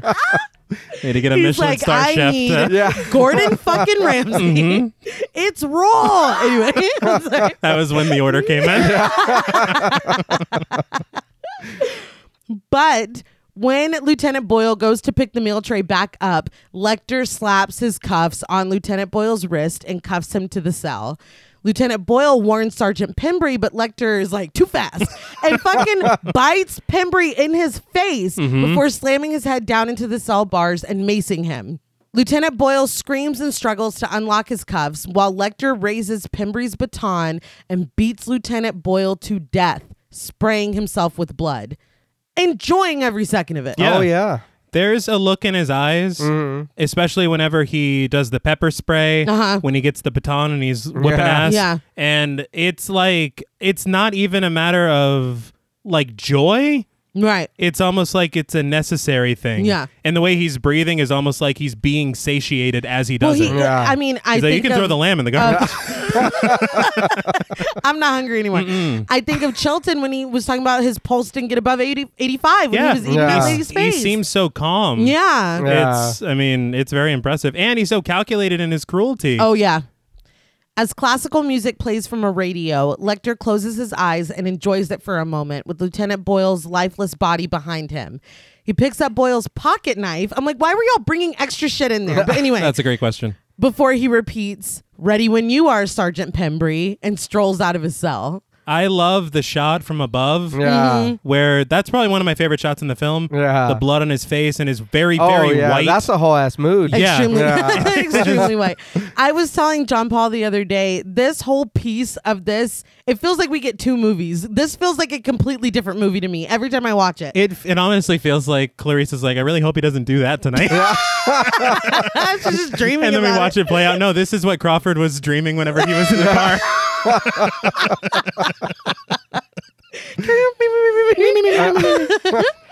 But I like it because it's like we're being warned the entire time about this dude. Yep. You gave him that one opening. That's all it took. That tiny, and it wasn't even the whole pin. Nope. That way you didn't notice it. Well, when I saw the pin that Chilton had left the pin behind, I'm like, that's going into somebody's jugular. Right. Yeah. Like, he's stabbing somebody with that. That's going in somebody's eye. Like, no. That's not how he works. Just need the clip. Yeah. I can get myself out. The rest. He's too smart. It's next level. They never had a chance. No. But officers watch as the elevators rise to the 5th floor, the top floor. When Sergeant Tate, played by Danny Darst, confirms with Officer Jacobs, played by Cynthia Ettinger, that nobody is supposed to be on the 5th floor, he starts to tell someone to call Sergeant Pembry, which Sergeant Pembry is busy right now. Yeah. He's interrupted, though, by the sound of gunfire. Sergeant Tate radios it in as the rest of the officers stare at the elevator doors. The indicator shows that it's coming down to the 3rd floor. Tate radios in for a 10-block radius to be sealed off, a SWAT team, and an ambulance because they're going up. They're like, we're going to need it. Yeah. Somebody's about to get hurt. Right. A few of you guys ain't coming back. Yeah. Guns drawn, Sergeant Tate leads the officers up the stairs to the 3rd floor. Tate approaches the open elevator doors but finds it empty. He calls out to Pembry and Boyle before bursting into the room where Lecter had been held. Inside, to their horror, and I don't know how he did this, they find Boyle dramatically strung up on the side of the cage with his stomach open and his arms raised. Pembry is on the floor with much of his face chewed off. Tate reports both Lecter and Boyle's gun missing into his radio as Murray rushes to Pembry on the floor. They had said, you know how like Boyle's like a diorama now or whatever? Yes. They had said that they had used the paintings of Francis Bacon as like influence. Uh-huh. And if you look, there's a lot of twisted and distorted bodies and everything. And it's like, this is probably one of the greatest murder set pieces I've ever seen. Absolutely. And how gruesome it is when they really haven't been that gruesome in this film. No, that's the thing, is they use it so sparingly that when we get it, it is 10 times more effective. Yeah. But upon closer inspection, Murray reports that Pembry is still alive. Tate yells at Murray to talk with him, so Murray leans close and he does. We see Pembry blowing bubbles in the blood on his face as he breathes slowly. Murray carefully instructs Pembry to just keep breathing, and the police, ambulances, and SWAT team finally show up. Murray's like, all I remember is him saying, "You look real good." Yeah. You look real good. It's like, you're lying to me. You are so good looking. Yeah. If you got to tell me that many times, I'm fucked up. I look bad, don't I? But Murray holds Pembry's hand as he's put on a stretcher. When he starts to seize, they rush him away into the elevator. In the elevator, Tate reports that Pembry is holding on, but bright red blood starts to drop onto the white blanket over Pembry's body on the stretcher. This prompts them all to look up to the ceiling where the blood is pooling. Tate draws his gun and, keeping his cool, tells the radio that they think Lecter is somewhere on the second floor. Once the elevator stops, Tate has the EMTs leave, and he and the other cops stand outside the doors with their guns drawn. He holds the door and tells the SWAT commander, played by Chris Isaak, that Lecter is on the roof of the elevator. SWAT communicator, played by Daniel Von Bargen. I was very surprised. It's like Kay Uger? I know. How many Seinfeld fucking references give me crap? We'll find another one. And SWAT shooter, played by Tommy Lafitte, open the elevator shaft and peer in with the mirror. The shooter's like, is this going to be on the test? This is the test. Once they spot Lecter on the elevator roof, they look down. He's got a gun in his hand, but he's not moving. They call out to him, getting an instruction that they need him alive. Now, he is face down and, again, not moving. When he doesn't answer them calling out to him, the SWAT shooter shoots him in the leg. And again, he gives no response. He just takes it. Yeah. The rest of the SWAT team decides to go up through the panel in the ceiling of the elevator. I thought they were going to be like, wise guy, eh? Yeah. But they handled it a lot more maturely. But they warn the SWAT members above them that any fire will be coming from them. They carefully open the panel, causing Lecter's body to fall through and dangle upside down. And the ambulance, with Pembry's chewed up face covered, they report his injuries to the hospital. The EMS attendant, played by Josh Broder, continues to radio the situation as Pembry removes the coverings from his face. He's like, the mirror! Finally, he stands and peels off Pembry's scarred and lacerated face to reveal that he is, in fact, Hannibal Lecter. This may be unpopular. Let him go. He wanted it more. He wanted it more. He's proven that. Yeah. Dude, Ted Bundy, didn't he jump out of a window once? That's nothing compared to this. He shrunk himself down to ceiling size. That's nothing compared to this shit. Not to ceiling size. This is just... oh, yeah. Bravo, man. Yeah, I'm sorry. No. I'm not even mad. No. At some point, you're just impressed. What, the pocket knife? Yeah, dude. You're telling me with a piece of a pin. That's amazing. Let him go. He's free. Exonerate him. Get that senator back here. Back at Quantico, Ardelia drops a phone and runs down a hallway. We cut to her talking with Clarice, who paces back and forth in a bathrobe. Ardelia says that they found the ambulance at the Memphis airport. Lecter had killed the ambulance crew, as well as a random tourist, to take his clothes and his money. She says that he could be anywhere. Yeah. I don't know why. I thought the tourist just saw it happen. He's like, come here. Clarice is sure that Lecter won't come after her, saying that she knows that he would consider it rude. I believe her. Which sounds like, if somebody said that, I'd be like, okay, so you're under his spell. Right. You know what I mean? But she's right. She laments that it's all over and that Catherine is as good as dead. But Ardelia assures her that this isn't her fault. Clarice remembers Lecter saying that everything they needed to find Buffalo Bill was in the case file. But Ardelia reminds her that Lecter said a lot of things. Clarice is sure, though, that Buffalo Bill is there in that file. Now, something I think we can all agree on. This is Chilton's fault. Oh. I mean... 1,000%. You know what? Exonerate Hannibal Lecter. Bring him up on charges. Put Chilton in the glass cell. The same charges. Right, switch. Yeah, switch places. I tried to tell y'all at the beginning that he was the real villain of this film. Well, we've learned the hard way. Back at their house, Buffalo Bill begins to use their sewing machine to sew a hem onto a piece of human skin. Going full Ed Gein. Right. In a laundry room, Ardelia finds a map where Lecter wrote a note. It's funny because she's like, is this Lecter's handwriting? And then this is what it says. Clarice, doesn't this random scattering of sites seem desperately random? Like the elaboration of a bad liar? Ta, Hannibal Lecter. I'm going to start signing all my notes, Ta. Clarice ponders what this could mean, and Ardelia says that maybe it's not random at all. Maybe there's a pattern here. Clarice says that if there were any kind of pattern, the computer would have found it. But Ardelia says it's random because of the girl that was weighted down. Clarice identifies her again as Frederica Bimmel from Belvedere, Ohio, as they look at a picture of her. She asks why she was the first girl taken, but the third body found. And Ardelia says it's because she was weighted and she didn't drift. Clarice, you were already told this. You knew that, yeah. Yeah. We had this conversation with Crawford. Yeah.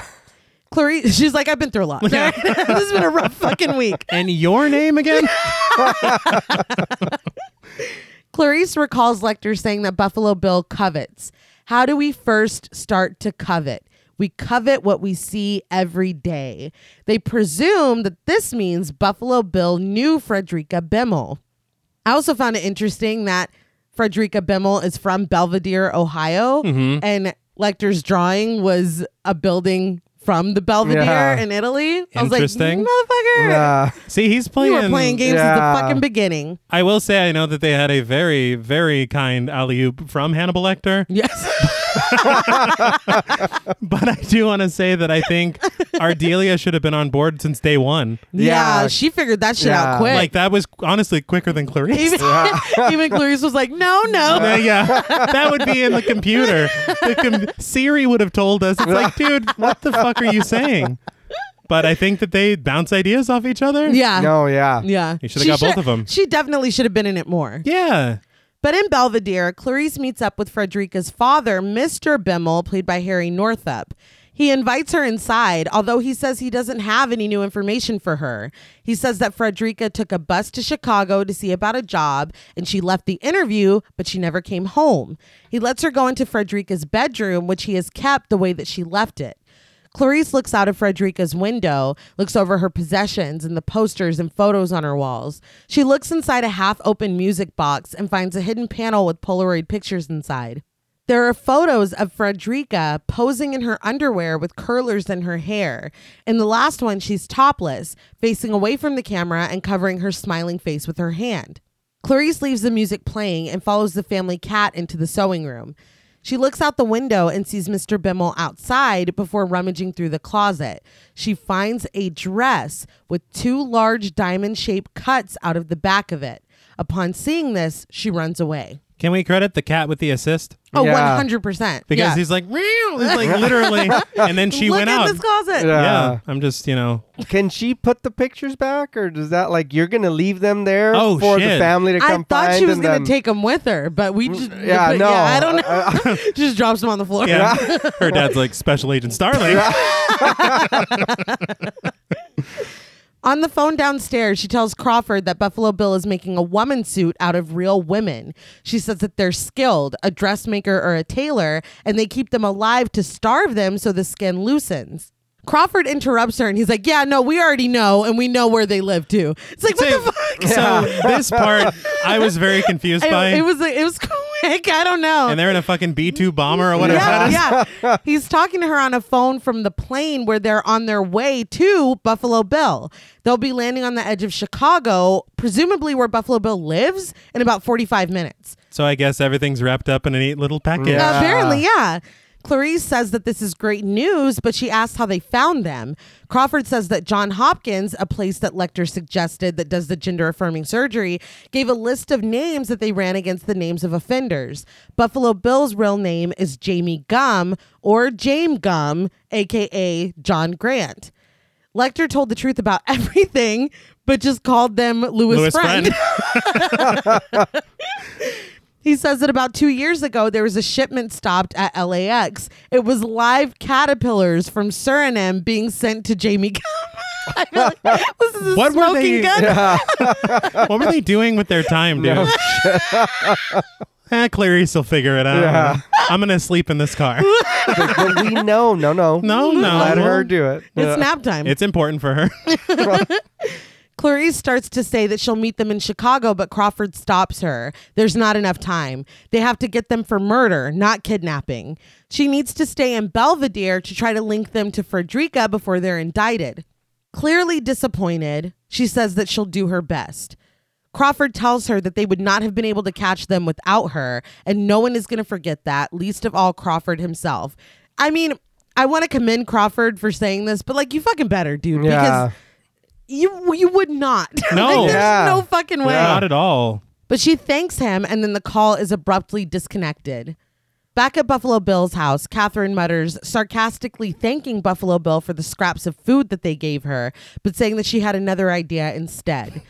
I'm sorry, but she doesn't need to be saying any of this. She literally and loudly says, and the well echoes. Yeah. She goes, thanks for the scraps, asshole. I was like, this is bad. They're like, what did you say? She ties twine onto one of the bones from a piece of chicken that she was given. You're eating well. I mean, at least they gave her chicken. Yeah. It's not scraps. I thought it would be unless they were bones when they tossed them down. Oh, that's just cruel. I don't know. I don't know what she was given, but we all like chicken. I don't know. If we can unite on one thing. Goodbye Horses by Q Lazarus starts to play, and we cut to Buffalo Bill putting on makeup. Okay, I never noticed that they were wearing somebody's scalp. I'm sorry? They're wearing somebody's scalp. I've watched this movie so many times, and I never knew that was there. I was gonna say I've seen that movie 20 goddamn times. I never noticed that they're wearing, and you can see it. They're filling in their brows, and there's a piece of scalp. Okay, I watched it last night. Hey, did not see that. I've watched this since a kid. Yeah. I only noticed it when we did it for the show. Yeah, me too. I need to go back. I never noticed it before this time working on the script. I was like, oh shit. Horrifying. Yeah. Well, I think that there's so much going on. I think I kind of winced a bit at the ring. Nipple ring. Yeah. That was a prosthetic, thancfully. Oh, okay. Because I was like, ooh, that looks... They were talking a little bit. I mean... Be careful with the nipples, please. What did Lecter say? Got your nipples nice and hot, didn't it? But Catherine tosses the bucket with the chicken bone tied to it up and out of the well. Up and over. Coaxing... I don't know. Coaxing Precious to get to it. We get shots of Buffalo Bill's tattoos and, of course, nipple piercings as Precious gets out of her dog bed and follows Catherine's voice to the well. Catherine sobs, still begging Precious, as Buffalo Bill puts on necklaces and lipsticks. They ask their reflection, would you fuck me? I'd fuck me. And again, we love an affirmation. I'm here with you. You're not supposed to say that every morning? I do. Because the film is treating it like this is bad. Yeah, I'm like, again, we love an affirmation. Yeah. Confidence. I am confident enough to leave my house now. But Precious finally gets a hold of the bone, but Catherine pulls the bucket too early and it's pulled away from Precious. She sobs in regret as Buffalo Bill turns on a camera and dances in front of it, singing along with Goodbye Horses. For the grand reveal, wearing nothing but a shawl, Buffalo Bill fully opens it, unveiling themselves with their genitals tucked between their legs. I do want to know the intention of the filmmaker at this part. Right. Because I don't know if because when I think in my head of like 90s audiences, right, this is played for a certain purpose. Mm-hmm. And it sells Buffalo Bills, I guess, insanity. Right. But I feel like it's also, in its own way, if you look at it through Buffalo Bill's self-identification, they went for gender-affirming surgery 3 times. Mm-hmm. Yeah. Were not accepted. Yeah. And this is their maybe way of imagining what could be. Yeah, or trying to combat some dysmorphia. there's a couple ways that, this could be interpreted. I did read that Ted Levine insisted on this because this was not supposed to be in the movie. And when Ted Talley, the screenwriter, saw this, he was like, because this was not, I think it is in the I was going to say, did he not read the book? But he did not put this into the film. Oh, okay. Ted Levine insisted because he said that it was integral to Buffalo Bill's character. And he also said that he had to take shots of tequila to even get the nerve to do this. Well, it's pretty bold to put yourself. It is. You know, one thing I will say, though, is that the Buffalo Bill they gave us, I don't know how important it is to this character that we see. That's the thing is I don't know. Again, I did not get a chance to read the book. Maybe the character that they're all familiar with and making this film, because they all did read the book. Maybe it does. But the story that we've been presented with and the, denial of who they have declared themselves to be, that being negated by characters in authority. Yes. I will say I don't fully understand what the intention is. No. I can understand how I am receiving it in 2022 as an empathetic person. I don't know how it was intended. The other reading, now that I know that they're wearing a fucking scalp, right, that I didn't know before, this could be their imagining of how they'll appear when the suit's ready. Well, ready. Like it's dinner. When the suit's finished. Well, the suit's getting ready. But we cut to the Air National Guard headquarters in Chicago, where officers run around and Crawford and Agent Burroughs land and run off screen. At a restaurant, Stacy Hubka, played by Lauren Roselli, asks Clarice if being an FBI agent is a good job, saying that she must get to travel to better places than this. Stacy was in one of the photographs that Frederica had in her room. Clarice says that that's sometimes true, but Stacy goes on that Frederica was happy for her when she got her job at the bank, but says she was a big dummy. Clarice asks, what is she, fucking Sanford and Son? Shut up, you big dummy. Clarice asked if Frederica ever mentioned a Jamie Gum or John Grant, but Stacy says no. Clarice asks if maybe there's a friend that Stacy didn't know about, but Stacy says definitely not. She would have known if Frederica had a boyfriend. All Frederica cared about was sewing. Stacy said that she and another friend helped Frederica with it sometimes, making alterations for a lady named Miss Lipman. Clarice asked for Mrs. Lipman's address. So the photos, did Buffalo Bill take those? That's what I'm assuming. But as this is like rapidly, because we're almost done, rapidly approaching its conclusion, there are a couple questions that I have, and that's one of them. Yeah. And also, I never really get clarification on who this Miss Lipman character is either. Oh, I have a theory on that. Okay, please. I do have a theory on that, but that things are moving very quickly. Yes. Yeah. But we see the outside of a house in Calumet City, Illinois. We cut to Buffalo Bill as they help remove one of their moths from a cocoon, calling the moth powerful and beautiful. Outside of the house, officers come onto the property and creep around the side, guns drawn. Inside, Precious begins to bark and Buffalo Bill goes to look for her. When they go into the room where they're keeping Catherine in the well, Catherine calls up to them. She holds Precious, ready to break her neck. Outside, Crawford, also with a gun drawn, joins the officers. Inside, and we're just going back and forth, the tension is mounting. Inside, Buffalo Bill's face contorts in horror as they lower the bucket down and instruct Catherine to put Precious in the bucket. Catherine refuses, telling Buffalo Bill to lower down a phone instead. She tells Buffalo Bill that Precious is in a lot of pain and she needs a vet. She's pretty sure that Precious broke her leg when she fell down, and Buffalo Bill just screams at her not to hurt Precious. But Catherine's like, don't make me hurt Precious. It's conditional. Yeah. I don't think she'll hurt this dog. No. I don't either. She's just doing what she has to. Yeah. But Buffalo Bill yells down that Catherine doesn't even know what pain is. They stomp out of the room, Catherine calling up to them to bring back a phone or the dog is dead. Outside, under the guise of a flowery delivery man, an officer played by Lamont Arnold knocks on the door. I was just thinking Dale Gribble. Exactly. I was like, we actually did this. Yeah. Like, did he organize this thing? Or? A dozen long stem roses where it's like, wait, what? What the fuck? Soldier of Fortune. Inside, Buffalo Bill starts to throw shit around while Catherine continues to scream, taunting them that she's gonna do it. Buffalo Bill reaches under a blanket with swastikas on it and pulls out a gun. This is what I had read, that there were supposed to be a bunch of things around Buffalo Bill's home that was supposed to insinuate that Buffalo Bill has tried on all of these extremist, like, I guess we're a Nazi now, or you know what I mean? Yeah.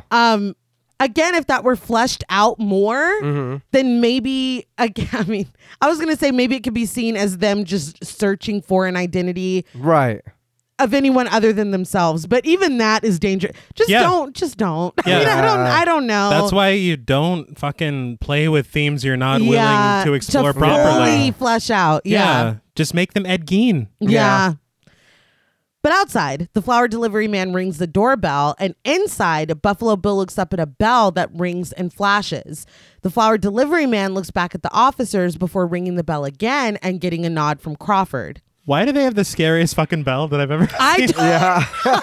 That's the school's out forever bell. It was terrifying. And that's totally, I'm not a cop. It's no, like, right? You're a cop. You're definitely.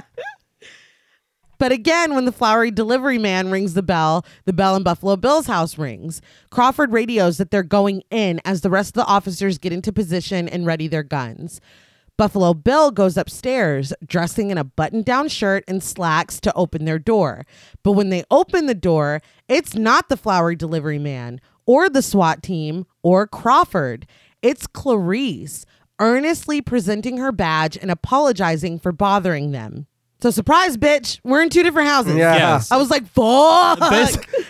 This is a remarkable bit of editing. Absolutely. They had said, I saw an interview with Craig McKay, he's the editor of the film, where he had said that they originally had these separated completely in the original cut.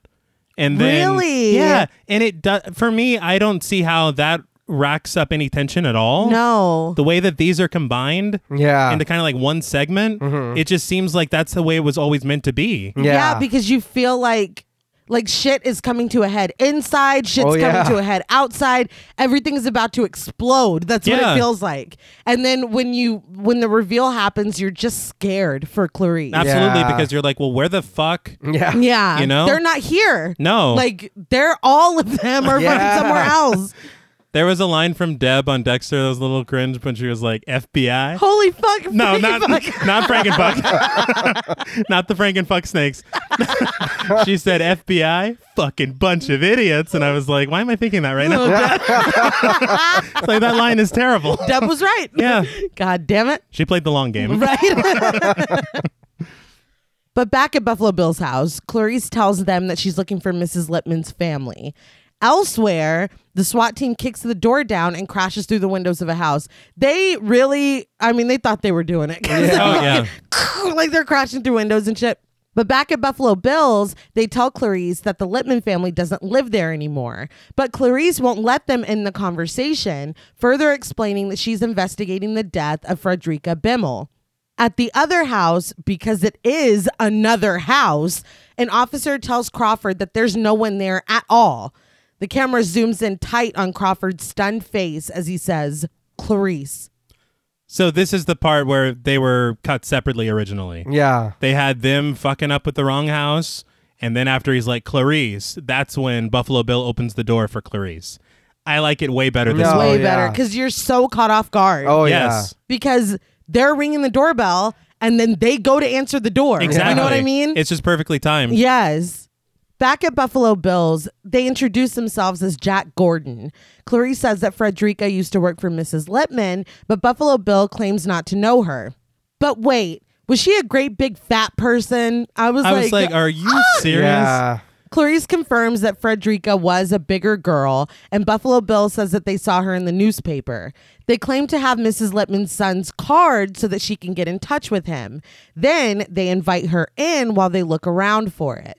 Clarice goes inside the house. I think that the entire point of her going inside the house at this point is because of that comment they made. Yeah. About being a big fat person. It caught her off guard because that's not what you say was she a great big fat person? I'm like, dude, I'm investigating. Yeah, I'm investigating her death. Oh, that fat bitch. It's like, dude, whoa. Are you? Yeah. And that I think is red flag. The kind of mentality a serial killer would have. They don't fucking care about anything for the most part. Yeah, you know. Well, I mean, Dennis Rader did pretty well. Yeah, but compartmentalization. Mm-hmm. But apparently, that's not Buffalo Bill's forte. No. Once inside the house, the score begins to play, and Buffalo Bill asks Clarice if she thinks they're close to capturing someone. Clarice says that they might be and asks if they took over the place after Mrs. Lippman died. Buffalo Bill says that they bought the house 2 years ago, and after Clarice asks, they say that Mrs. Lippman didn't leave any paperwork from her business behind at all. So again, with the stereotypical serial killer behavior, are they have any leads? Yeah. Have they described anyone that looks like me? Or like it's very transparent. Yes. Clarice scans the house as Buffalo Bill asks again if the FBI has figured it out because the cops around here haven't. Clarice's eyes stop on a table full of colorful spools of thread, but when a death's head moth lands on them, her eyes widen in fear. This was an excellent reveal. Yes. Oh, yeah. Because you know she's already suspicious. And you see there's paintings of butterflies and stuff all around. She composes herself and looks back up at Buffalo Bill, who is still asking if they have any kind of description of the killer or any fingerprints that were left behind. They're like, I really need to know. How much do y'all know? Clarice says that they don't, but she reaches inside of her coat to the gun holstered on her hip. We see that Buffalo Bill's gun is sitting on the stove in the kitchen behind them. Finally, they present the card with Mrs. Lippman's son's supposed phone number on it, and they extend it out to Clarice. She asks if she can use the phone, and Buffalo Bill starts to giggle before saying that she can. That obviously is not a good sign. No. But what I will say is that they're probably giggling because they're like, dude, the girl in the well just asked me the exact same question. That's kind of funny, right? Everyone wants a phone today. Synchronicity. Clarice unholsters her gun and points it at Buffalo Bill, demanding that they freeze and spread their legs. They only smile, raising both of their hands and dropping dozens of business cards that they were holding onto the floor. She continues to give instructions, but they ignore them, finally twisting around the corner and into the kitchen. The twist was hilarious. It was pretty funny. Because I'm like, Clarice, you're watching them do this in plain view. Yeah. What I love is their dropping of the cards. It's like it's almost like a magician about to do a trick. But one thing I will say I learned that will kind of make you think it's very interesting, Nay, is that whenever they were designing this house, you see how cluttered and fucking ridiculous the kitchen is? Yeah. They took photos of Ed Gein's kitchen. Oh, wow. And just modeled it after Ed Gein's kitchen. I love that. That's like next level research. Yeah. But she runs after them, gun still drawn, and sheds her coat before going down into the basement. Slowly and carefully, Clarice follows, hesitating when she comes to two doors. She finally opens one, panting and shaking as the door creaks. When she steps inside, she hears both Precious barking and Catherine yelling out. There's a lot of shots in this sequence of closed doors that need to be opened. Yeah. Mm-hmm. Jonathan Demme said that Roger Corman told him there's nothing more frightening than a camera approaching a closed door. Oh, yeah. And in all honesty, Demme's like, let's do it 12 times. Do it for Corman. I felt like Bart, who designed this house. No shit. Like, this is a labyrinth. It is crazy. Yeah, that's one thing, too. I know there's got to be homes like this, but where? For real. Yeah. They did say that the upper level where they have their little discussion before they drop all the cards and run away. Yes. That was a real house.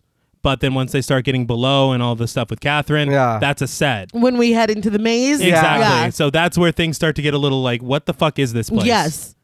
But she comes to another door with the map of the United States pinned to it, and she flings it open.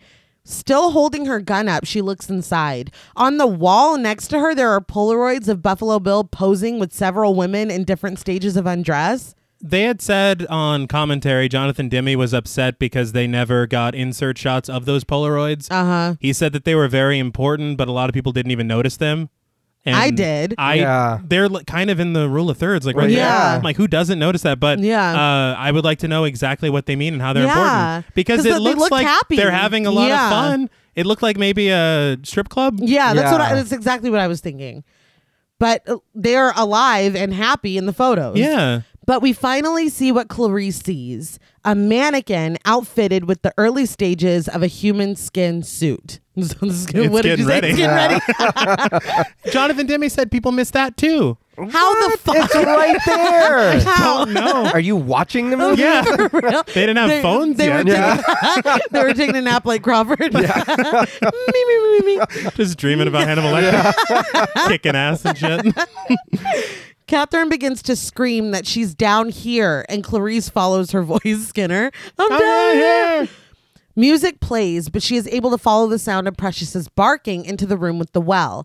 She wedges a shovel underneath the door handle, identifies herself as FBI, and promises Catherine that she's safe, but Catherine just begs to be let out. Clarice secures the area, closing the doors of the areas that she checks. I think of her when she's in her training. Exactly. She asks Catherine where Buffalo Bill is, but Catherine doesn't know. Clarice asks her to keep quiet and keep Precious quiet. She looks down at Catherine, who is still cowering at the bottom of the well, and promises that she will get her out of here, but she needs to leave for a moment. Catherine calls her a fucking bitch and continues to scream, begging her not to leave her alone because Buffalo Bill is crazy. I gotta be honest, that is not the reaction I expected. I was like, Catherine!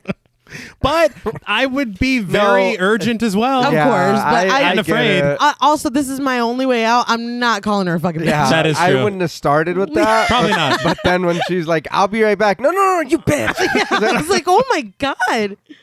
Clarice does leave, though, approaching another door and screaming back at Catherine that the other officers are going to be here any minute. And this was loud enough, I think, that she wanted Buffalo Bill to hear that more than Catherine. Mm-hmm. Catherine continues to scream at her to wait, but Clarice tells her again to be quiet, and she finally does. Clarice opens the door in front of her, and a moth flies into view. She continues to find the makeshift operating room / bug museum. After being startled by the moths, she still presses forward, her gun aimed in front of her. I love the blue and green lights in this. Mm-hmm. Yeah. And the moths living their best life. Oh, yeah. Oh, yeah. Fantastic work. Well, I mean, they're eating honey and fucking nightshade. Yeah. They're living it up. I'm going to look up what nightshade is. I'm assuming it's a kind of plant. It sounds delicious. Yes. I would like some as long as it's not poisonous. Yeah. I'm pretty sure it is. Well, maybe I will. She finally enters a bathroom where she finds a body badly decomposing in a sludge-filled bathtub. That, my friends, is who I believe is Mrs. Lipman. Oh. Okay. Because she's not being used for the suit. No. But Buffalo Bill she's needed a frail the house. old lady, Yeah. that makes perfect sense. But night vision goggles were, and we see through them. We watch Clarice enter the dark room, panting. She slides her hands around the walls, trying to find her way. And when we cut away, we see, of course, that it's Buffalo Bill wearing the goggles and watching her. Clarice starts into another room, but trips and falls momentarily before getting back up and slowly moving forward in the darkness. In the night vision view again, we watch as Clarice holds the gun forward with one hand and gropes blindly with the other. She turns her back and Buffalo Bill's hand reaches forward to grasp her hair, but Clarice turns around. Buffalo Bill's hand nearly touches her face, but she turns again and starts walking forward. This time, though, Buffalo Bill doesn't extend their hand. They extend their gun. In the split second that it takes them to pull the hammer back, Clarice is immediately aware of their presence. She turns and fires, the gunshots illuminating the room and crashing through a window and bringing in light. Clarice drops to the ground and reloads her weapon, but Buffalo Bill is already on their back, gurgling blood. With the goggles on their face, blood around their mouth, gunshots through their chest, and their arms twisted up, Buffalo Bill dies. So I will say I forgot they had night vision goggles, and so that I was like, oh shit, they use them. I mean, you've already got the home field advantage. Yes. There are so many doors down here. I don't know where the fuck I'm going. I mean, you know your way around. I don't. And you got this was not a fair fight. I think, but the thing that gets me is that they're clearly playing with Clarice, but the fucking, like you said, home field advantage. Yeah. You have the night vision goggles. How did you lose this? I don't know. How did you bungle this one? Pesky loud ass gun. I guess, man. I do want to say I love the fucking rise and fall of the music. Yeah. Every reach that they do. Yeah. Oh, that's very good. It's so tense. See, that's what's scary. Yes. It's like they were reaching for her, but not Yeah. And then it's like, oh, you don't know what you're in the dark with? They were playing a game. Like, they were having fun. Yeah. Yeah, and she's got no idea how close. No. Like, that is terrifying. But Clarice still wins. Yeah. Dun, dun, dun, dun. Yeah. But Clarice kicks their gun out of the way, and we zoom in on the killer's face. We then zoom on the same newspaper clippings, Terror, Bill Skin's Fifth, that were pinned up in Crawford's wall, now pinned up on Buffalo Bill's. A piece of art adorned with butterflies twists as the wind blows in. But again, serial killer behavior. Oh, yeah. The collection. Their own, for sure. Later, Crawford and co. finally arrive to the Wright house. What was it? Fucking bunch of idiots. Paramedics walk Catherine out of the house as she still clings on to Precious. In my mind, she adopts this dog and you know, they grow old together. Crawford finds Clarice and wraps an arm around her, waving away the reporters that immediately begin to call her name. We cut to Clarice's name being called as she is finally awarded her official FBI badge. Ardelia cheers for her in the crowd. So she's not being made head of the FBI because I think after it's like, and here's your badge. Yeah. Like the lowest rank. It's like, peasant. Do you know what I just did? No shit. I'm the director now. Yeah. I saw a thing that said in the book at the end, she's just no, again, I didn't read it, but she's given the opportunity to retake the final that she missed while she was out solving this case. Are you fucking kidding me? I think she's proven. Yeah, no shit. Clarice walks across the stage and smiles at Crawford, who applauds her from the back of the room and then promptly leaves. I thought it was going to be Hannibal Lecter. I swear to God. I really did. Later, as they cut a cake for the graduates, Ardelia, who has also been made a special agent, tells Clarice that she has a phone call. She's been standing with Rodin, Pilcher, and Crawford, but she leaves to go get the phone. I did read that in the novel she ends up with Pilcher. The one that's like cheeseburgers and beer. Okay. I mean, it's cute, but I kind of like that they left it out because we don't need a romantic subplot in this. No. Well, we just need her to fucking be a badass that she's in the whole movie. I think I agree that it works well without it. I will say that from what I read about the next novel, they fucking ruin her character entirely. Oh. So maybe she should have just ended up with Pilcher. Before she can go to the phone, though, Crawford gets her attention. Once they're gone, Rodin and Ardelia pose for a photo together. It was just cute for no reason. Now pulled to the side, Crawford congratulates Clarice and tells her that he's leaving because he's not good at this kind of thing. Clarice thanks him and they shake hands. Crawford tells her that her father would have been proud of her today and reminds her to go and get her phone call before leaving. Clarice does answer the phone, and on the other end, a familiar voice asks, "Well, Clarice, have the lambs stopped screaming?" How did you get this number? This is when we squirt out a little bit of pee. Yeah. She immediately identifies him as Dr. Lecter. We see him wearing sunglasses as he tells her not to bother trying to trace this call because he won't be on long enough. Clarice looks around the corner, but everyone is preoccupied. She asks where he is, but he says he has no intention of calling on her. Mm-hmm. The world is more interesting with her in it. And he just asks her to extend him the same courtesy. He's That's like, look, fair. I'm going to leave you alone. On the cool. Yeah. Don't be telling anybody about this. But she tells him that he knows she can't promise him that. Lecter, with long blonde hair now, watches as Chilton gets off of a plane. He tells her that he wishes he could stay and chat, but he's having an old friend for dinner. Clarice calls his name, but he hangs up the phone. She continues to call after him. Chilton asks the officer that he's with if security has been set up, and he's assured that it has been. Seated at an outside table in a restaurant, Lecter casually puts on his hat and strolls to the road. With no sense of urgency or suspicion, he strolls behind Dr. Chilton. We continue to watch them until they disappear up the road as the credits roll. So, what did you guys think of The Silence of the Lambs? I really, really like this movie. Yeah. Mm-hmm. I know there are some problems, we talked about. I also learned some things also from watching the movie. I'm not very familiar with, what they were talking about in the movie. Mm-hmm. Yeah. And I did speak with your sister, and she educated me more on the problems with what they were saying. I was just confused. Right. So I'm very glad that your sister enlightened me on that, because that is a problem to say shit like that. That's not okay. And I can see why you were confused, because the messaging is confusing. It's weird. I feel like I don't even know that they knew what they were trying to say. No, not at all. Yeah. But I mean, that aside, this movie is great. I like Hannibal as a character. Oh yeah. You know what I mean? There is no special powers. There's no, I'm going to get you. It's just, I'm very smart and I keep up with my shit and I am always on it. And I'll find a way. If there's a way for me to escape or for me to get away with something or to kill you, I'm going to do it. And like you were saying with the shots and the music and like the movie is good. Yeah. Like it's real good. I like the series as a whole as well. I haven't read the books. I read Red Dragon, but what we had of the Silence of the Lambs in there, I think I've said it before, it was just like a piece of it that had been torn off from the front of the book. So I only got to read like a chapter or something. So I was like, that was it. But I do enjoy the movie.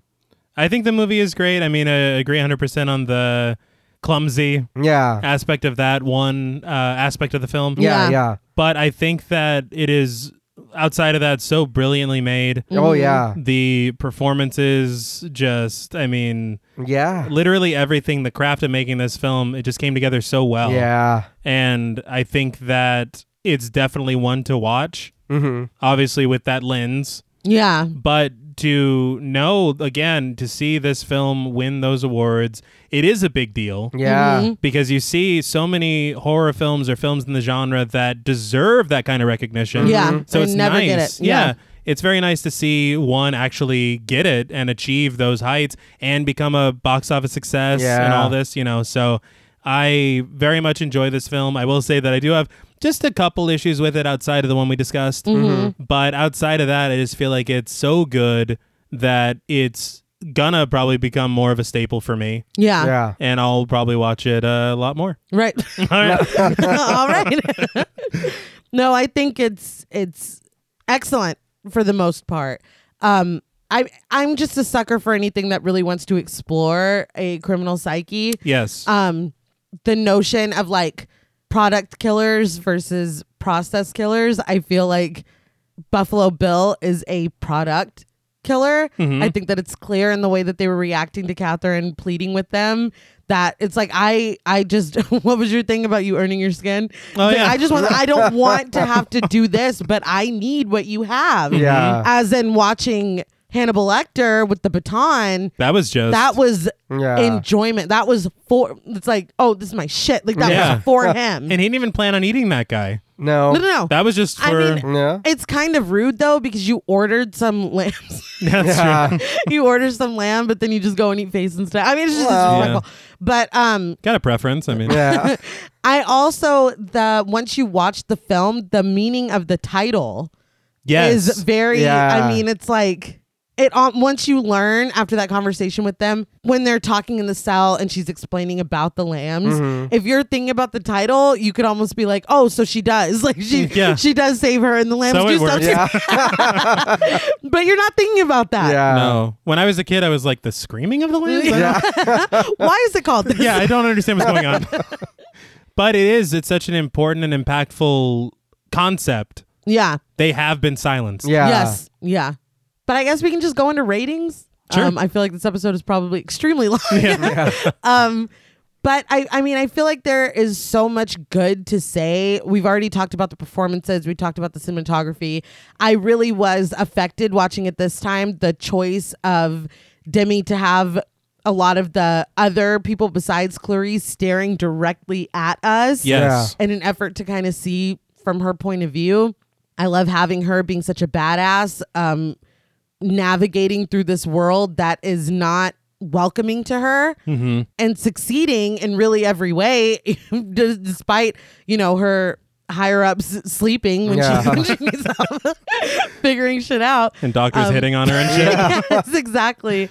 I meant to say in my thoughts of the film how much I fucking hate Dr. Chilton. I just want that on record again. He's the worst. And he played him perfectly. Oh, he did. Because, he did. oh my God, I was fucking seething. Yeah, the actor's fantastic. Yeah. Yeah.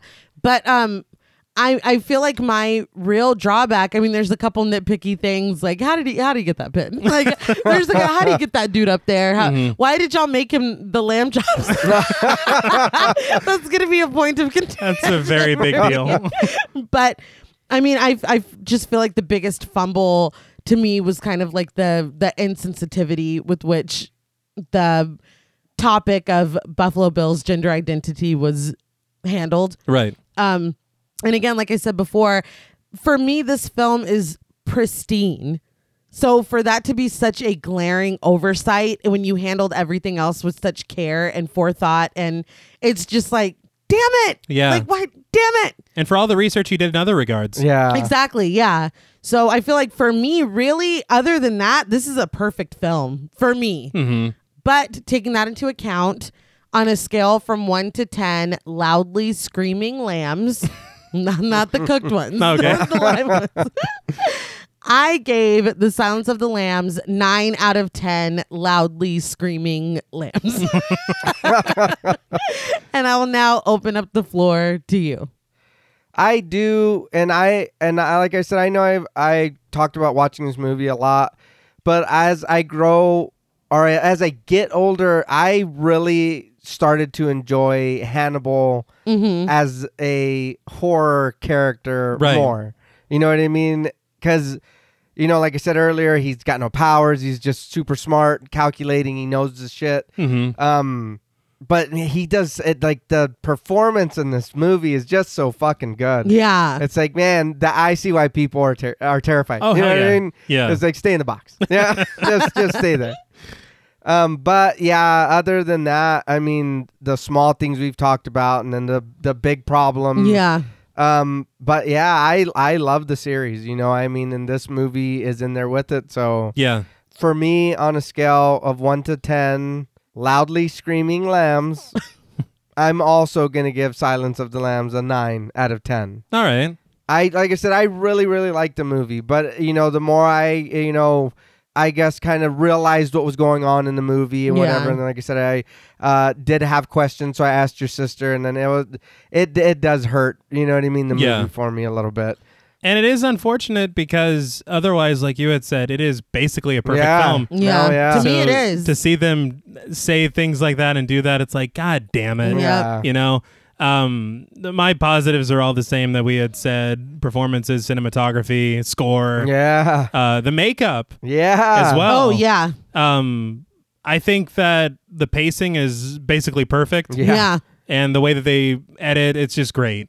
The other only negative thing that I can bring up that wasn't brought up before is I do think, as much as I love Hannibal Lecter as a character, they do kind of give him a little too much power. Yeah.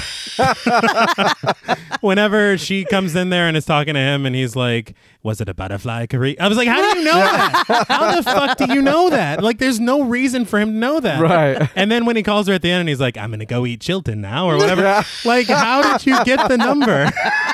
Well, it's an FBI thing. But you have to go wait, so he has to find the fucking extension. Yeah. Like, so he has to find the party and all that stuff. Yeah. I don't know. There's some things. And also the third act, I feel like, is a little rushed. It's very fast. I don't think it feels rushed, but it is fast. I will say the only part that feels rushed to me, because the ending pacing is perfect. Yeah. The only part that feels rushed to me is when Clarice calls it in and Crawford's like, yeah, we're on the way. Yeah. I'm like, how the fuck? How do you know that? I'll give you that because there's been no discussion. Like, at all. But somehow he's on the case, and it's the wrong fucking house. But I mean, still. Right. I did forget to mention that him making the phone call and then following Chilton down the road is a perfect ending to me. Yes. That is a 10 out of 10 fucking That is ending. amazing. And I hope he does eat the fuck out of this too. But I love Chilton when he's getting off. He's like, there is security, right? Yeah. There is a cannibal on the loose. But no, outside of that, I do think that it's a great film. The unfortunate inclusion and confusion and ignorance of that does definitely take it down. But also so do those other things to a lesser degree, I will admit. But for me, out of 10 loudly screaming lambs, I will be joining you all. Hey! And giving The Silence of the Lambs 9 loudly screaming lambs out of 10. Ding, ding, ding, ding, ding. We've done it. I feel like it's been a while. It has been a while. The hat trick. Right? Is that all you've got? I don't know. I'm tired. How about we silence these 3 lambs right now? Well, that's all from us at Podmortem. What would you rate The Silence of the Lambs, and what should we watch next? Let us know on Twitter at The Podmortem. Be sure to follow us on Instagram and like us on Facebook. Be sure to follow each of us on Twitter at Blood and Smoke, at RealStreeter84, and at TravisMWH. Please consider pledging to our Patreon and stay tuned until after the music for a special shout out to our Wendigo Getter patrons. And remember, when stakes are high and lives are on the line, sometimes you have no choice but to make a deal with the devil. Until next time.